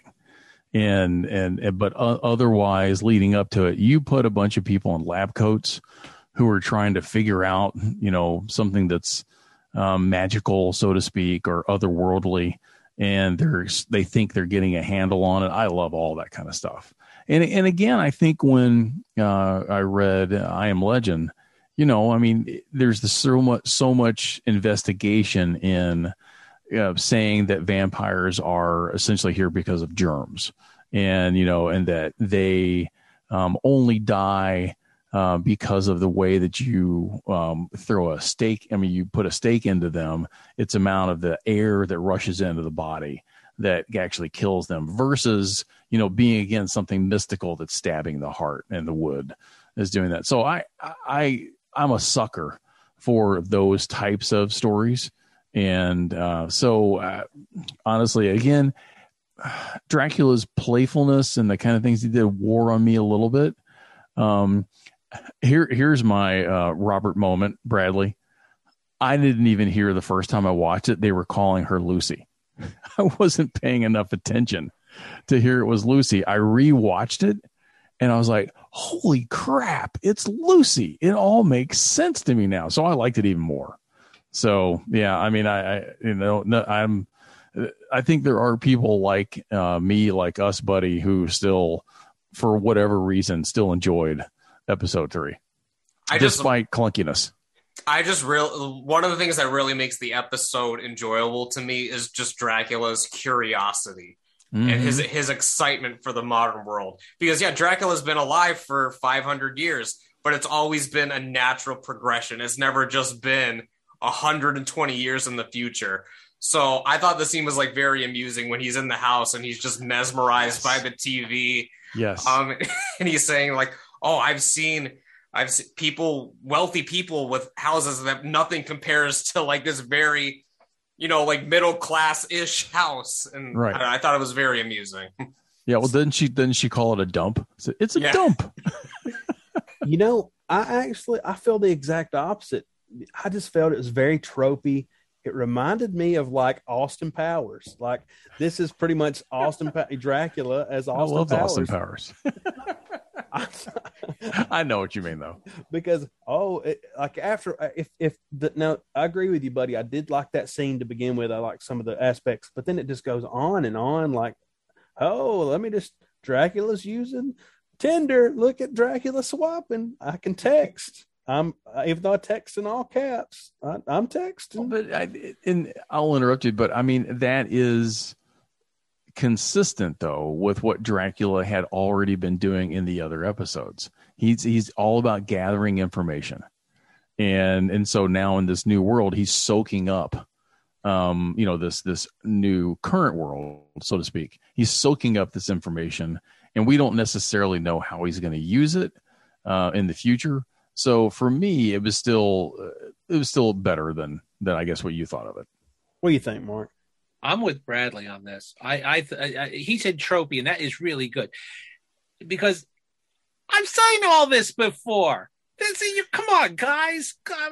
Sleepy Hollow did this when they broke it out, and he was like, "Oh, there's a Starbucks on every corner." It's the same damn thing. Then ripped out Dark Shadows. Oh, you mean a vampire who's been in a box for more than 100 years and has to drink with all of a sudden? We haven't seen this before. It was not only tropey. It was it was like it reminded me of people say, we've been really smart all along. We've been really witty all along. Yeah, you have. Yeah, I gave you the first 2 seasons really did. And now all of a sudden, you're not as smart as you think you are here. This isn't as funny as you think it is. This isn't as insightful or witty or original as you're trying to think it is. So, and all that, there's a lot in the 3rd episode I liked. And if the whole thing had been like the 3rd, if all 3 parts had been like the 3rd and it had been consistent, and that was their vision, I would have gone along with that and said, okay, you're doing sort of like Dracula, like the X-Files. Okay, fine. Go ahead, do it. Let me see that. But this is all of a sudden tacked on. And it's like, no, we were doing this, but this is how we're going to end it now. No, get back in here and rewrite this, is the way I would have done it and it said it to. So no, I'm along with it. I didn't think it was at all. It wasn't at all surprising or, it kind of was amazing at how trite it seemed to me. Yes. So I actually thought, up to now, you guys have been throwing something that seems pretty original at me. And now you're throwing this, it seemed like a soup of made out of trite soup, So I was not. I love trite soup. I'm not a big fan of of this, but again, it's in relation. This has to be part of the whole, And if you separate it out and say, I'm just going to show you this, what do you think? You might say, okay, I've seen a lot of it before. I'm not that enthralled with it, but okay, if that's your vision of this. This does not match the other. I cannot see how anybody says this is the third act that all of a sudden goes with the other two. Yeah. No, and that's one thing too. I felt like it's sort of another thing I felt when Lucy's introduced and who's the male character? Wow, what is his name? Dr. Seward. Yes. Not yet a doctor, junior doctor. Yeah, junior doctor. I felt like the story really got bogged down when it got introduced Lucy and him, and sort of it got bogged down a bit, and it sort of rushed through the relationship, and then it sort of left me feeling sort of hollow at the end whenever they had the whole I don't know, it goes from like really Dracula heavy and then to getting to bogged down in that for like a stretch. And then I felt like the pacing didn't work as well. And they did this weird thing with the camera shots where they would have the texts just like floating in the air. They did that on Sherlock. That's very Sherlockian. That's one of their I hate that. Just to their it was just their way of letting you be able to see what was being written. But then it would be backwards. It would stay the entire time, and you'd already read it, and then it would sort of hang, and you could see it backwards. And I'm like, I can't even read that. At one point when she's on Tinder or something, you do see a bunch of the heart emojis just like floating through the sky. I don't know. Maybe that's me being, I don't know, a Debbie Downer or whatever you want on this. But I felt like this sort of got bogged down, and they started spinning their wheels here. Even at the part where they dragged out on the ship, I felt like there was so much character work there and so much that character development that happened with Dracula. And then here, this sort of felt like, he's just sort of wandering around. It could have been like a sitcom or something. A Dracula sitcom in the modern world, and maybe I'm being way too harsh on this. I don't think so. I don't think so. And you remember, I don't even think the performances are as strong in the third episode as they were in the first two. I'm just not. And then it builds to eventually we got to talk about the ending. Yeah. But even the nepotism of the police, like from that first shot, I mean, it's. I don't know, but yeah, let's go to that ending because I'll just get caught in the minutia of everything if we don't. But yeah, the ending, we get this whole build up and we have Lucy's body's burned, but she's not dead, and he's really Dracula's enthralled with her, even though I don't really know if I never did get the reason why he was enthralled with her personally. I think no, I don't think they sold it. And again, this is my problem with the third episode is I think the ending was weak, but I think there are times there where he's in the graveyard. He's teaching her to listen to the people and what they're shouting out. And he says, I don't know, there's 10, 12 people there. And, don't be nice to the little one because he'll follow you home. I mean, I enjoyed those parts of it too. Yeah. But, what's my point going to be? He does have dialogue where he says things like, I've never really met anybody like you. You truly are. I think he thinks he's finding a soulmate, is what I think they're trying to get to. But I always love to bring up the science fiction writer Brandon Sanderson. And when he teaches his lessons, he talks about promises and payoffs. And we get a payoff, but we never really got the promise of like what's going on with Dracula and Lucy that really sets up these final scenes. It just doesn't seem, it seemed weak, their connection together is the way I felt about it. So that's my comment about that. Yeah. And building to the ending, I do think like I did like the whole carcinogenic blood that he drank and the whole cancer.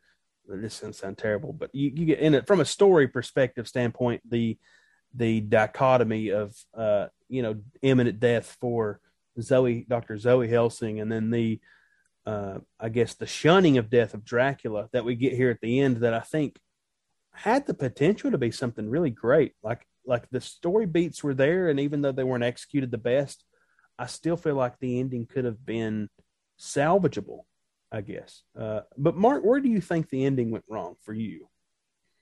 I think you have to make a decision. You have to decide. I mean, the ending is you have to accept a mercy-killing suicide for the ending to work.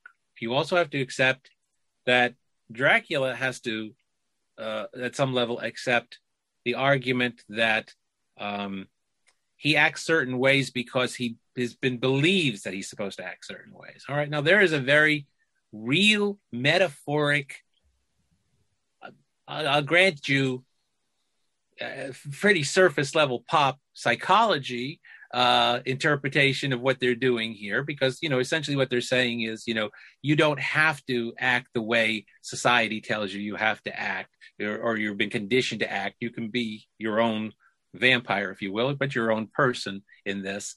You know, this is a sense of setting him free at the end.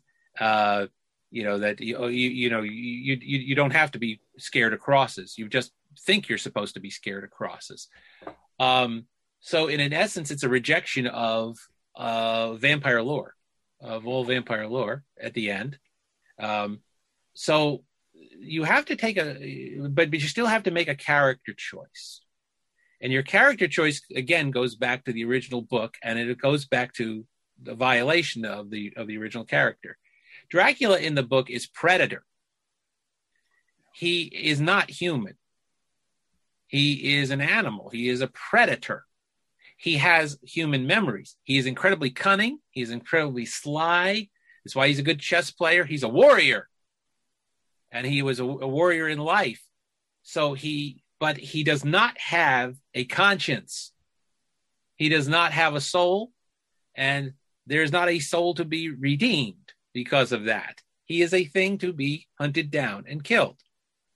This is how Dracula is portrayed in most of the movies until Dark Shadows gives the vampire a conscience, gives the vampire a chance of reclaiming the soul. And then we get humanized vampires. Now, this thing is never really makes a choice on this character. And I think this is why the ending is very unsatisfying. You know, what is this Dracula supposed to be? It's at the end kind of a hodgepodge of a lot of Draculas we've seen before, especially the post Dark Shadows Draculas. But in order for the ending to work, we have to accept that he has a conscience, a soul, and that he has been somewhat humanized. And yet I'm not sure that that's the way they played him all along. No. So I think the ending is a little unsatisfying because their interpretation has never been clear. And they wanted to make this kind of pop psychology metaphoric ending with this. And I agree with Bradley that this could have been a very nice moment. You know, this kind of, if they had done all the proper character points up to that point, leading to that point, and then it would have seemed logical, not only logical, but inevitable that should be the ending. If it had seemed that way to us, then all the character work would have worked up to that point. If we're saying it doesn't seem right, guess what? They failed. Yeah.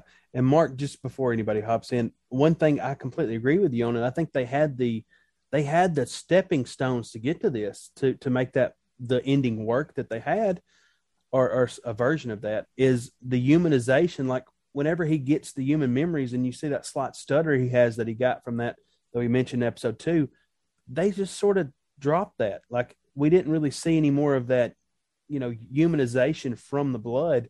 And I think it could have been a cool route to the more blood he drinks, like get to maybe flesh out more victims, take time to do that. And then you can see the more humanity, I guess, consuming Dracula. And that makes the ending work a lot more, in my opinion. But it could have, that's a really, you know, neat idea. But it also would mean that Dracula would have been humanized throughout the centuries by all the victims he'd had. Yeah. Mm-hmm. You know, and Dracula's a survivor. I mean, he's the ultimate survivor in the book. I mean, he fights to survive, and because he is a predator. And, you know, at the end here, he willingly says, okay. that's a huge, that is not Dracula as a character. There's never been a Dracula we have seen before, you know, and it is doing something very, very different. And I'm not opposed to doing something very, very different. You know, I've like almost something about every Dracula that's ever been done, including this one. But I'm not sure they sold that ending. I'm not sure I don't think they stuck the ending, if you'll use the cliche sports term. You know.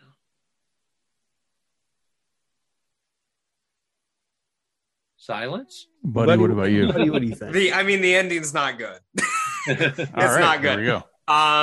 The only thing that I do like about the ending is because you do get some sort of payoff because the entire series, they're playing with this idea right up from that gate scene we were talking about. Why do you need to be invited in? Why is Dracula having these ideas? And we do get that through the ending. Why did sunlight kill him? I mean, that was not in the Stoker novel. Sunlight is not fatal to Dracula. It weakens him, of course, but that came from Nosferatu. So I thought it was an interesting idea that all of the vampire lore that we humans have come up with, the vampire is now believing this in himself. That was the only thing I felt was smart about the ending. I agree with all the points everyone else has made about the ending being very clunky, and the Lucy thing and the whole romance thing and the self, because vampires can't kill themselves, so he's doing sort of an assisted suicide scenario. To me, it didn't work. Yeah. Yeah, if maybe we had seen something with more of Dracula just being enthralled by Lucy, then maybe that then would have given him or given us a window into his humanity or whatever. But again, like you said, Mark, I mean, he's consumed all these people through all these years, hundreds and hundreds of years, and he's never learned anything. It's never changed his true nature. And then for all of a sudden, it's like, you know, the new Van Helsing. I mean, the new Van Helsing influence.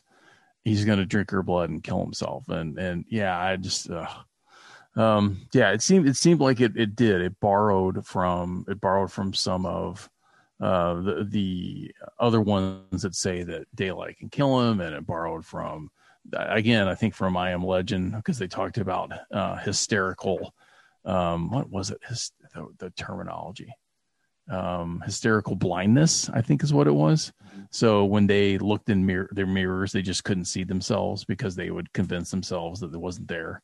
But then how does that explain everybody else who can't see them in mirrors? Or the way that we would see, they played with it with Lucy's character. She thought she was pretty until finally she really sees herself and sees what she's like. And yeah, it was unfortunate. Would I still recommend this whole entire series to somebody? I still would. If you're interested in Dracula being playful, how he gathers knowledge, and I still kind of liked him interacting with the modern world. It was a little, as we all said, clunky, but anyway, yeah, there's me. So what about ratings? Round robin, what do y'all think? Buddy, starting with you, what's your rating for this episode? Although I still enjoy parts of it, I acknowledge that overall it's not very strong. I'd probably give it around a 6 in comparison. Yeah, I'm around about a 5. What about you, Mark? 4. I love it. Yeah, I would probably go like a 5.5 in all honesty. Well, that's good. We definitely trounced on that one. And, the other part of this is you said, would you recommend this to people? Yeah, I would. Yeah. Yeah. I'm probably sounding a lot more, like I'm jumping up and down on this than I really feel in a lot of ways, because we're really talking about, very minute plot points and character points and things like that. But, and Buddy knows this. You know, it was like when we talked about Gary Oldman's version. There are parts about Gary Oldman's things that they're laughably bad, and we could just focus on those and talk about where that went wrong.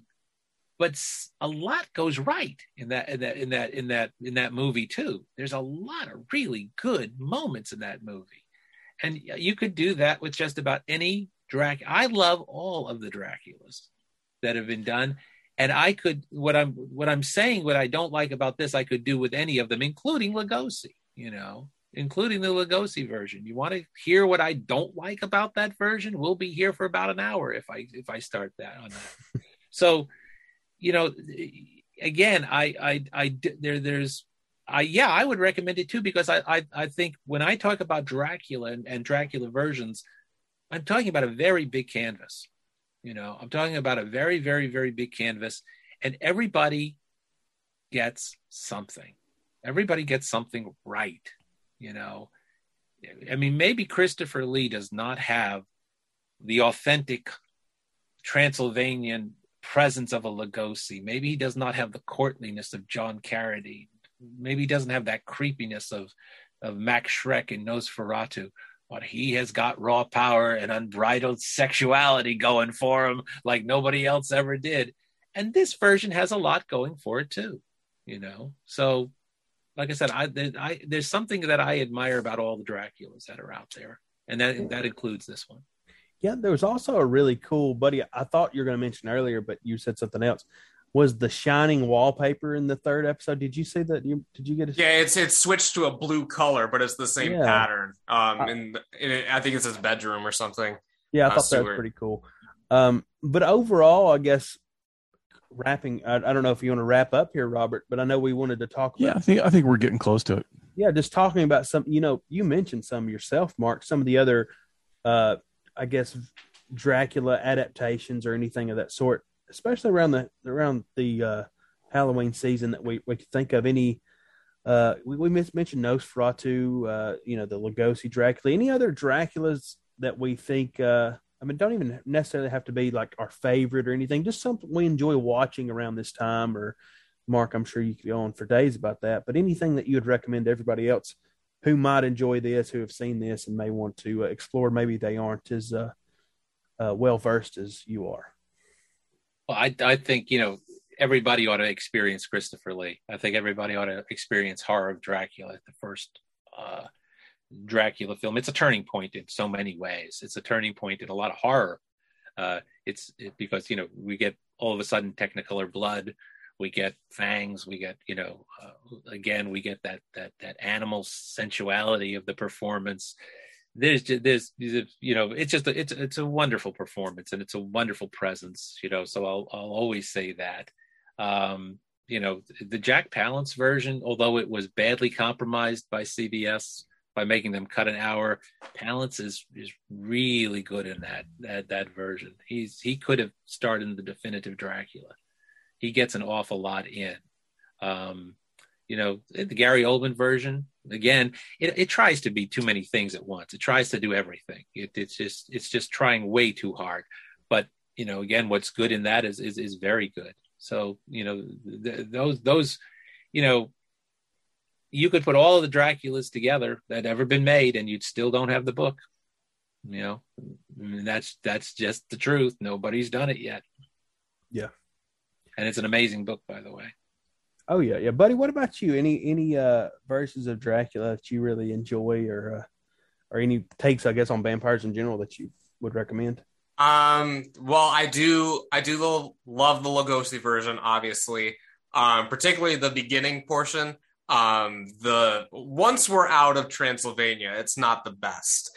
But that beginning portion is the most classic Dracula thing imaginable. I really love Francis Ford Coppola's Dracula with Gary Oldman, as we've talked about. Just the size and the scale, and if you want to talk about like cinematography and like the art in it, I mean, any frame from that film you could hang on a wall and it'd be the most beautiful thing you could ever see. I really love that version of it. Again, it has its own problems. As far as a Christopher Lee one, if you want something different, Dracula Has Risen from the Grave is a good one. one, and specifically with its unique twist, because as we've said, Van Helsing is a Catholic. The thing that's really interesting about that film, Dracula Has Risen from the Grave, the main character, Paul, has to fight Dracula as an atheist. So it makes it very difficult for him to vanquish Dracula because he doesn't believe in the cross. He doesn't believe all these things that he's supposed to do in order to defeat Dracula. So it's just a really interesting kind of story that I like. So those would be my recommendations if you haven't seen those versions of Dracula yet. I'm going to go off book here a little bit. First of all, let's talk about cereal. Count Chocula. I mean, could there be a better tribute to Dracula than a chocolatey marshmallow that bleeds out from the chocolate kernels into making your milk a little bit darker? I mean, come on, that's got to be good stuff. And then continuing with that train of thought, Richard Benjamin's Love at First Bite, the comedic version of a Dracula story. It is fantastic. I really love that. I've never heard my parents laughing more at anything in my life than when they saw that for the first time. So I got a good memory of that one. I don't know if you guys ever saw that. I know, Mark, you're looking like you've definitely seen it. This is one of the things that makes me feel like a Dracula character, is because I reviewed Love at First Bite when it you did. Yeah, it came out, when I was my first year working as a movie critic in 1979, which was a big Dracula year, by the way, because that's the same year as Frank Langella's Dracula. There was the Cliffhangers series on NBC with Michael Nouri as Dracula, and there was the remake of Nosferatu. And it was also the year of Salem's Lot. So 79 was a big vampiric year. Wow. We had a lot of vampires. At a time when there weren't that many networks, there's no streaming, there's no cable. All of a sudden we had an awful lot of vampire stuff in 1979. So, cool. But yeah, and I like Love at First Bite. I also like Dracula Dead and Loving It. I actually, Was that the sequel, or was that just a different one? It was Mel Brooks' last movie. That's right. Made in the 90s after the Oldman film came out. And but it's only funny to people like us, right, who know everything. It's exactly right. I would always show it in my vampire class after they had seen all the versions of Dracula, right up to Oldman.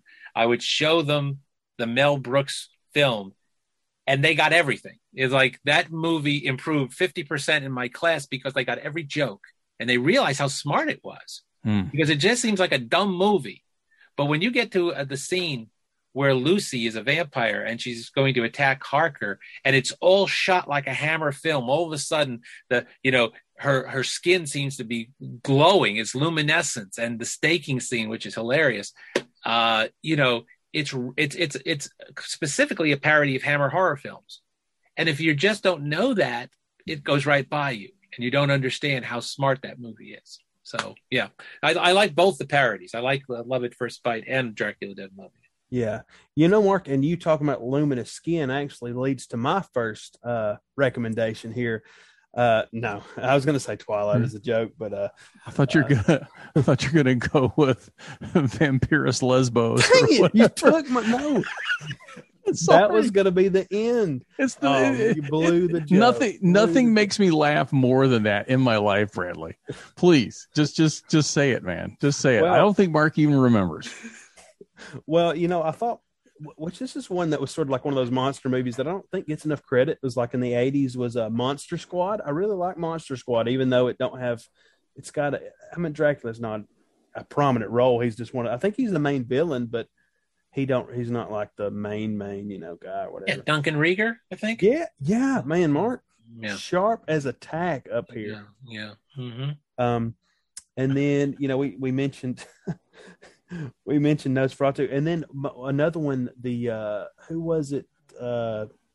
Andy Warhol's apprentice. He did Blood for Dracula. Udo Kier? Yes, with Udo Kier in it. I really liked that one when I saw it, and I'm sure there's better versions, and I'm sure, but I felt it was very interesting. and then of course Vampirus Lesbos. If you haven't seen that one, Mark, have you ever seen Vampirus Lesbos? I have, actually, and by the way, What? I you know, This is a recent occurrence, then.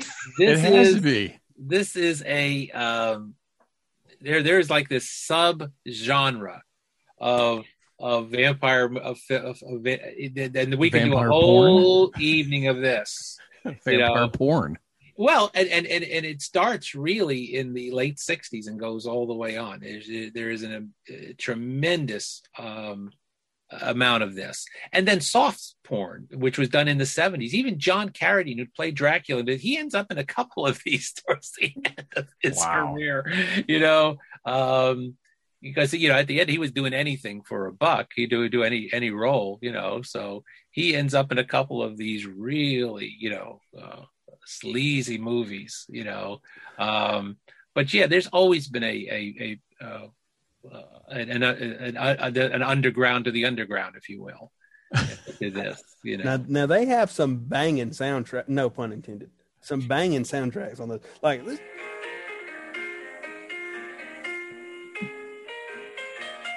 Is that the one you played for me the other time? Every time I play, this is a great soundtrack. It's horrendous. What? Absolutely horrendous. It doesn't get any better. What are you? Well, I just want to make a point about Hammer Horror and the Facebook sites. I mean,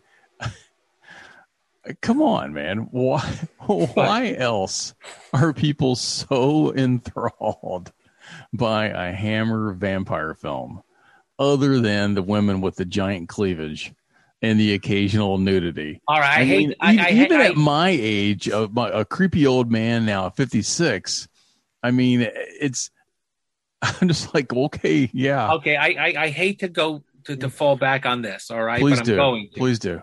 You had to have been there, all right? No, you didn't, Mark. Yeah, you did, because nobody else was doing this at the time, Right, Hammer, putting boobs on the film. Well, I have to fight you on that one. Countess Dracula. Mm-hmm. Tell me a more alluring figure than Ingrid Pitt on, she's amazing. Yeah, I mean, but I care nothing about the vampire show if I'm watching her on screen. And on the Facebook sites when they talk about the movies, it's no talk. It's always just a picture of a sheer nightgown, being able to see through. Yes. Well, I mean, yes. There's still the scary side of it, but it had to be the titillation that also worked. Partly. You have to imagine just how much American, and British and American culture were in almost still a Puritan, Victorian, straight-laced, straight jacket at this point, and other countries, other places, we always tend to look through the lens of English-speaking films and saying this was what was happening.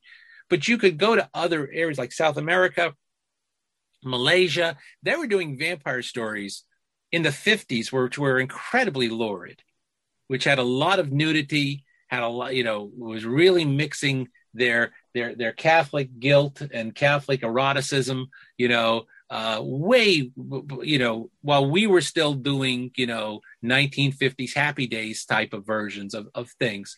So Hammer comes along, and it's a British operation. And it's not just the sexuality, it's the sheer luridness of it. The fact that they were throwing blood on everything. They were driving stakes with conviction in Hammer horror films, which you'd never seen before. Blood was gushing everywhere. This is why the scene in the Mel Brooks film is so funny, is that he's taking that, blood gushing stuff and taking it to the most ridiculous of extremes. So this is coming along at a time when, it really need to be pushed. You're not going to get the entertainment of your youth if it's not for Hammer. So if you don't like Hammer, that's fine, but you damn well better appreciate it, because you ain't going to get John Carpenter without Hammer. John Carpenter will tell you the most important influence on him growing up was Hammer. And if you ask John Carpenter, who's your favorite Dracula? He's going to tell you Christopher Lee, because that's the Dracula of his youth. That's who he grew up with. And that's the one that had the strongest impact on him. So Hammer is going to set this next generation going, that's going to do horror in the 70s and 80s. And that's why it's important, And when I say you had to be there, it's because when a Hammer film showed up, it was like nothing else we were seeing on television or in the movies up to that point. Oh, and it still is for me. So I watch it. Yeah. It still is for me. Like I what is going on here? I will say that I love Carpenter's vampires. Yeah. I loved it. Absolutely loved it. That coming out very close to From Dusk Till Dawn gives you a great double bill. Mm-hmm. That just gives you a terrific double bill of vampire movies. And think of the amount of sunlight in those two movies. Yes. Both of those take place in sun-drenched, atmospheres, where vampires are not supposed to be. Right. Yeah. And I still think, I know that Matheson was not satisfied with any of the film adaptations to his book. Oh, and I loved seeing the old interviews with him where he kind of dresses down those. But I mean, because of those movies, I could never understand what the heck the title I Am Legend meant, because they completely, subverted it. They lost his point. And it wasn't until reading the book and then looking at some more commentaries about it that I finally, picked it all up. But I think, with Matheson's work just points out what we can struggle with if people don't like a Dracula adaptation. Granted, Mark, you'd said nothing is faithful to the book, 100%. And, but I think that it's all worth examining, talking about.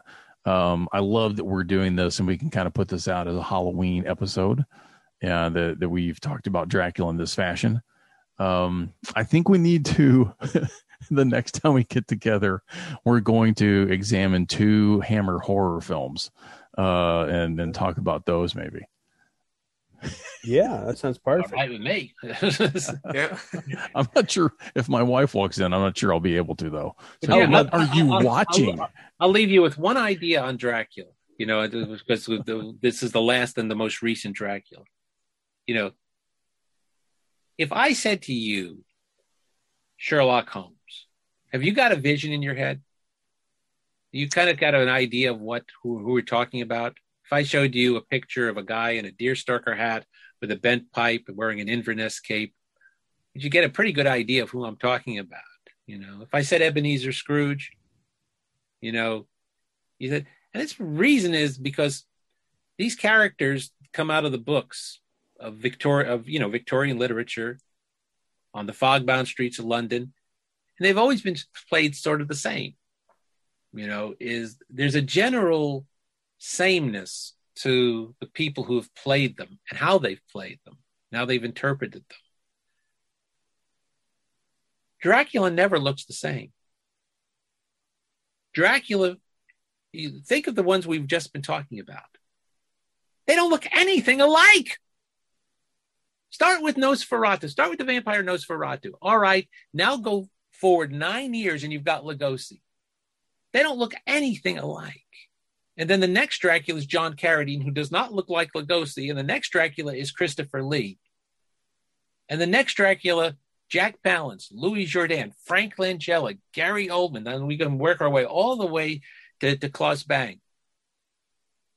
And they don't look anything alike.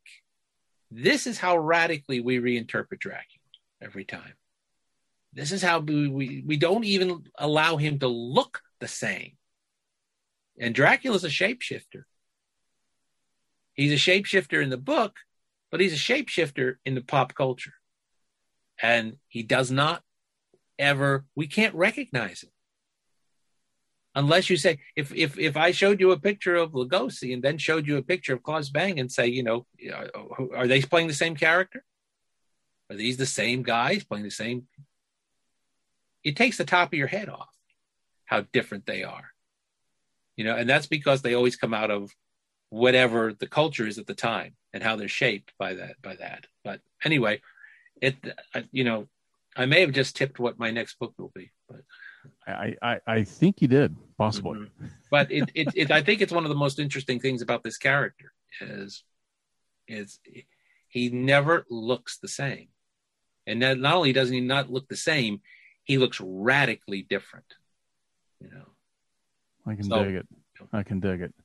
Well, Mark, thank you so much for joining us to talk about Dracula, somebody that we all do still like and want to talk about and interpret. Buddy, the same. Thank you so much for coming along for the ride.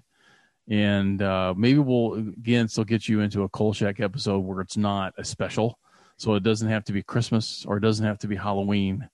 And what was the one we wanted to do with Chopper? Yeah, you have me penciled in for Chopper. Yeah, let's do it. Well, if we ever actually get back to recording actual Kolchak shows, we'll bring you in for Chopper, which, by the way, I have seen in its entirety, and I actually like now. Believe it or not, that's good. You said you hated it last we talked. You hated it completely. It just seems so farcical. And but yeah, no, I've seen the whole thing, and I'm like, oh, well, that all kind of makes sense. Have any of you seen the film Demons? No. Is it an 80s film? It's an 80s Italian film where basically the premise is it's in a movie theater and everyone turns into demons. But I think there is a Kolchak reference in it because there is a portion of this film, because it takes place in a movie theater. There's like a contest where you can win props from movies. And two of the props happen to be a sword and a motorcycle. Oh. And there is a scene where there's a guy riding around on the motorcycle chopping people up. Love it. So gotta be a reference. It had to be. Yeah, it has to be. Hey, Mark, before we get rolling out of here, putting you on the spot, everybody's clamoring for the Kolchak, the new Kolchak reprint. Do you got any word? I know you've been nary a wink of sleep probably for working on Poe, but do you have a timetable when that might be? Yeah, I mean, it's all because of right now the target date is September of 23. Okay, and the reason it's September 23 is that we wanted to do it this year. We obviously wanted to do it in the 50th anniversary year. But Poe took precedence. Work on Poe was very intensive, and contractually Poe had to go first, and Poe's going to be published in February. Valentine's Day, the Poe book gets published. So you, by contract, you cannot have competing books out at the same time. When you sign a publishing contract, it says, I'm not going to put out another book that's going to compete with this. Well, you can't have Poe and Kolchak out at the same time and not say that they are in some way competing, because you have two, things which would appeal to the same audience. So you have to wait a decent amount of time to do a similar type of book. So we're going to wait a few months. So it's September. And it also gives us enough time to do it correctly, because I talked to the publisher and we both agreed there is no sense in rushing it and not doing it right just to get it out in the year that's going to be the 50th anniversary. I think anniversaries are a little specious anyway. Everybody well, it's the 50th, really? You mean you're not going to be a fan when it's the 51st? All of a sudden you're not interested anymore? As a matter of fact, I think I'm going to insist we put on the cover 51st anniversary edition. Oh, man. I've already you said heard it here tonight. I really want to see that on the cover, because why wouldn't we celebrate the 51st every much as we would celebrate the 50th? Marketing. Yeah, it is all right. It's exactly marketing. We like those nice round figures. So anyway, the plan is, the goal is September of 23, and I think we'll do that. It's not written in stone, and we're going to do everything we can in our power to make it. To make that, but that's the target right now. Yeah, and if you follow us at Kolchak's Loop on Twitter or on Facebook, we're not as active on there, but we will be sure to, I'm sure Buddy will too, share anytime that Mark, I think you had a special publishing deal with a certain percentage off with the Poe book that you shared. Yes. That the publisher did. We shared that on the website, and it was only a couple of days. So if you were able to go through Twitter and order it, then you got was it 20% off? Yeah. Somewhere It was only like a 3-day deal that Barnes and Noble was offering. Yeah. So, I mean, if you ordered it from during that 3 days as a pre-order, it would, I don't know how much that gets people doing it, because I think they want to order it when they can get a physical book.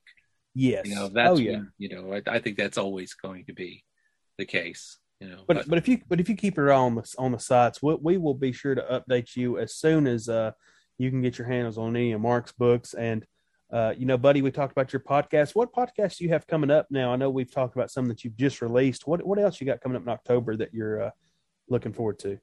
Well, some of the ones that we've done this year already, we talked about the Friday the 13th ranking, putting them all in order from worst to first. Our Halloween Ends one is going to be debuting on Monday. Our in-depth discussion about that. I'm doing, at the end of the month, I'm doing the top 10 video games that sparked my horror interest at a young age. Just like creepy stuff and like kids games that you don't realize have like a lasting impact on you. All kinds of stuff. I mean, I'm doing 31 this year, and I've been doing this for like 3 or 4 years now. So there's a couple hundred episodes total of everything I've done, not just the October stuff. So there's all kinds of stuff for the horror fan. There's all kinds of things on niche horror, mainstream horror, all kinds of good stuff. Mark's been on an episode. Bradley, you've been on an episode as well. Robert, I gotta get you on there soon. I think that'd be a ton of fun. But yeah, there's all kinds of stuff that I'm doing all the time. So I think that about wraps it up. Sounds awesome. Take us home, Robert. Or do you want me to play us out a little bit? Oh, good Lord, people. This is what I put up with. Generational gap that's painful. Guys, thanks for joining the loop. Next time you'll see us, we'll still be here. What? I don't know. I just thought I'd play it lame that way. No, thanks again, guys. We really appreciate you doing it. Just for housekeeping, Bradley and I will stay on a little bit and just talk a little bit afterwards. So when you guys feel comfortable to hit your exit, let it happen organically, or just do it now. Either way. No, but thanks, guys. In all seriousness, I really enjoyed it. Man, I really enjoy having Mark and Buddy on together, and it was good. I needed this. I haven't podcasted a little bit. I don't know if you could tell from the Kolchak feed, we haven't put one out in a little bit. We only have like 7 in the bank. Yeah, I still got one from January from Mark and Rich. I still got to put out. I think I'm going to try to get that out by Rich's birthday, November 4th. So. I don't even remember what we talked about. What's that? I remember him being with the two of us. What was the topics? Well, I'm going to find out when I ask. There's never really a topic with Bradley. I mean, dude, it may be comics, a little bit of Kolchak sprinkled in. Chances are there'll be a Scooby-Doo reference. Hey, okay, real quick. Twin Peaks. No. I went to Graceland, and they had 30th anniversary Twin Peaks shirts they were selling at Graceland. What? I know. That's like the oddest thing ever. Had Twin Peaks, like the show Twin Peaks. Yeah. They had sweatshirts for the 30th anniversary. I'm trying to think of a connection here. Yeah. Did they use any Elvis in the soundtrack? Did they? I can't think of anything. I don't think so. The only musical connection's Bowie. I know. It was weird, though, because me and my wife, we were going through Graceland. It's been forever since I went. And literally, they had you'd see Elvis on everything. And then they had a rack of just 30th anniversary Twin Peaks. I'm like, what in the hell is... Did McLaughlin ever do an Elvis?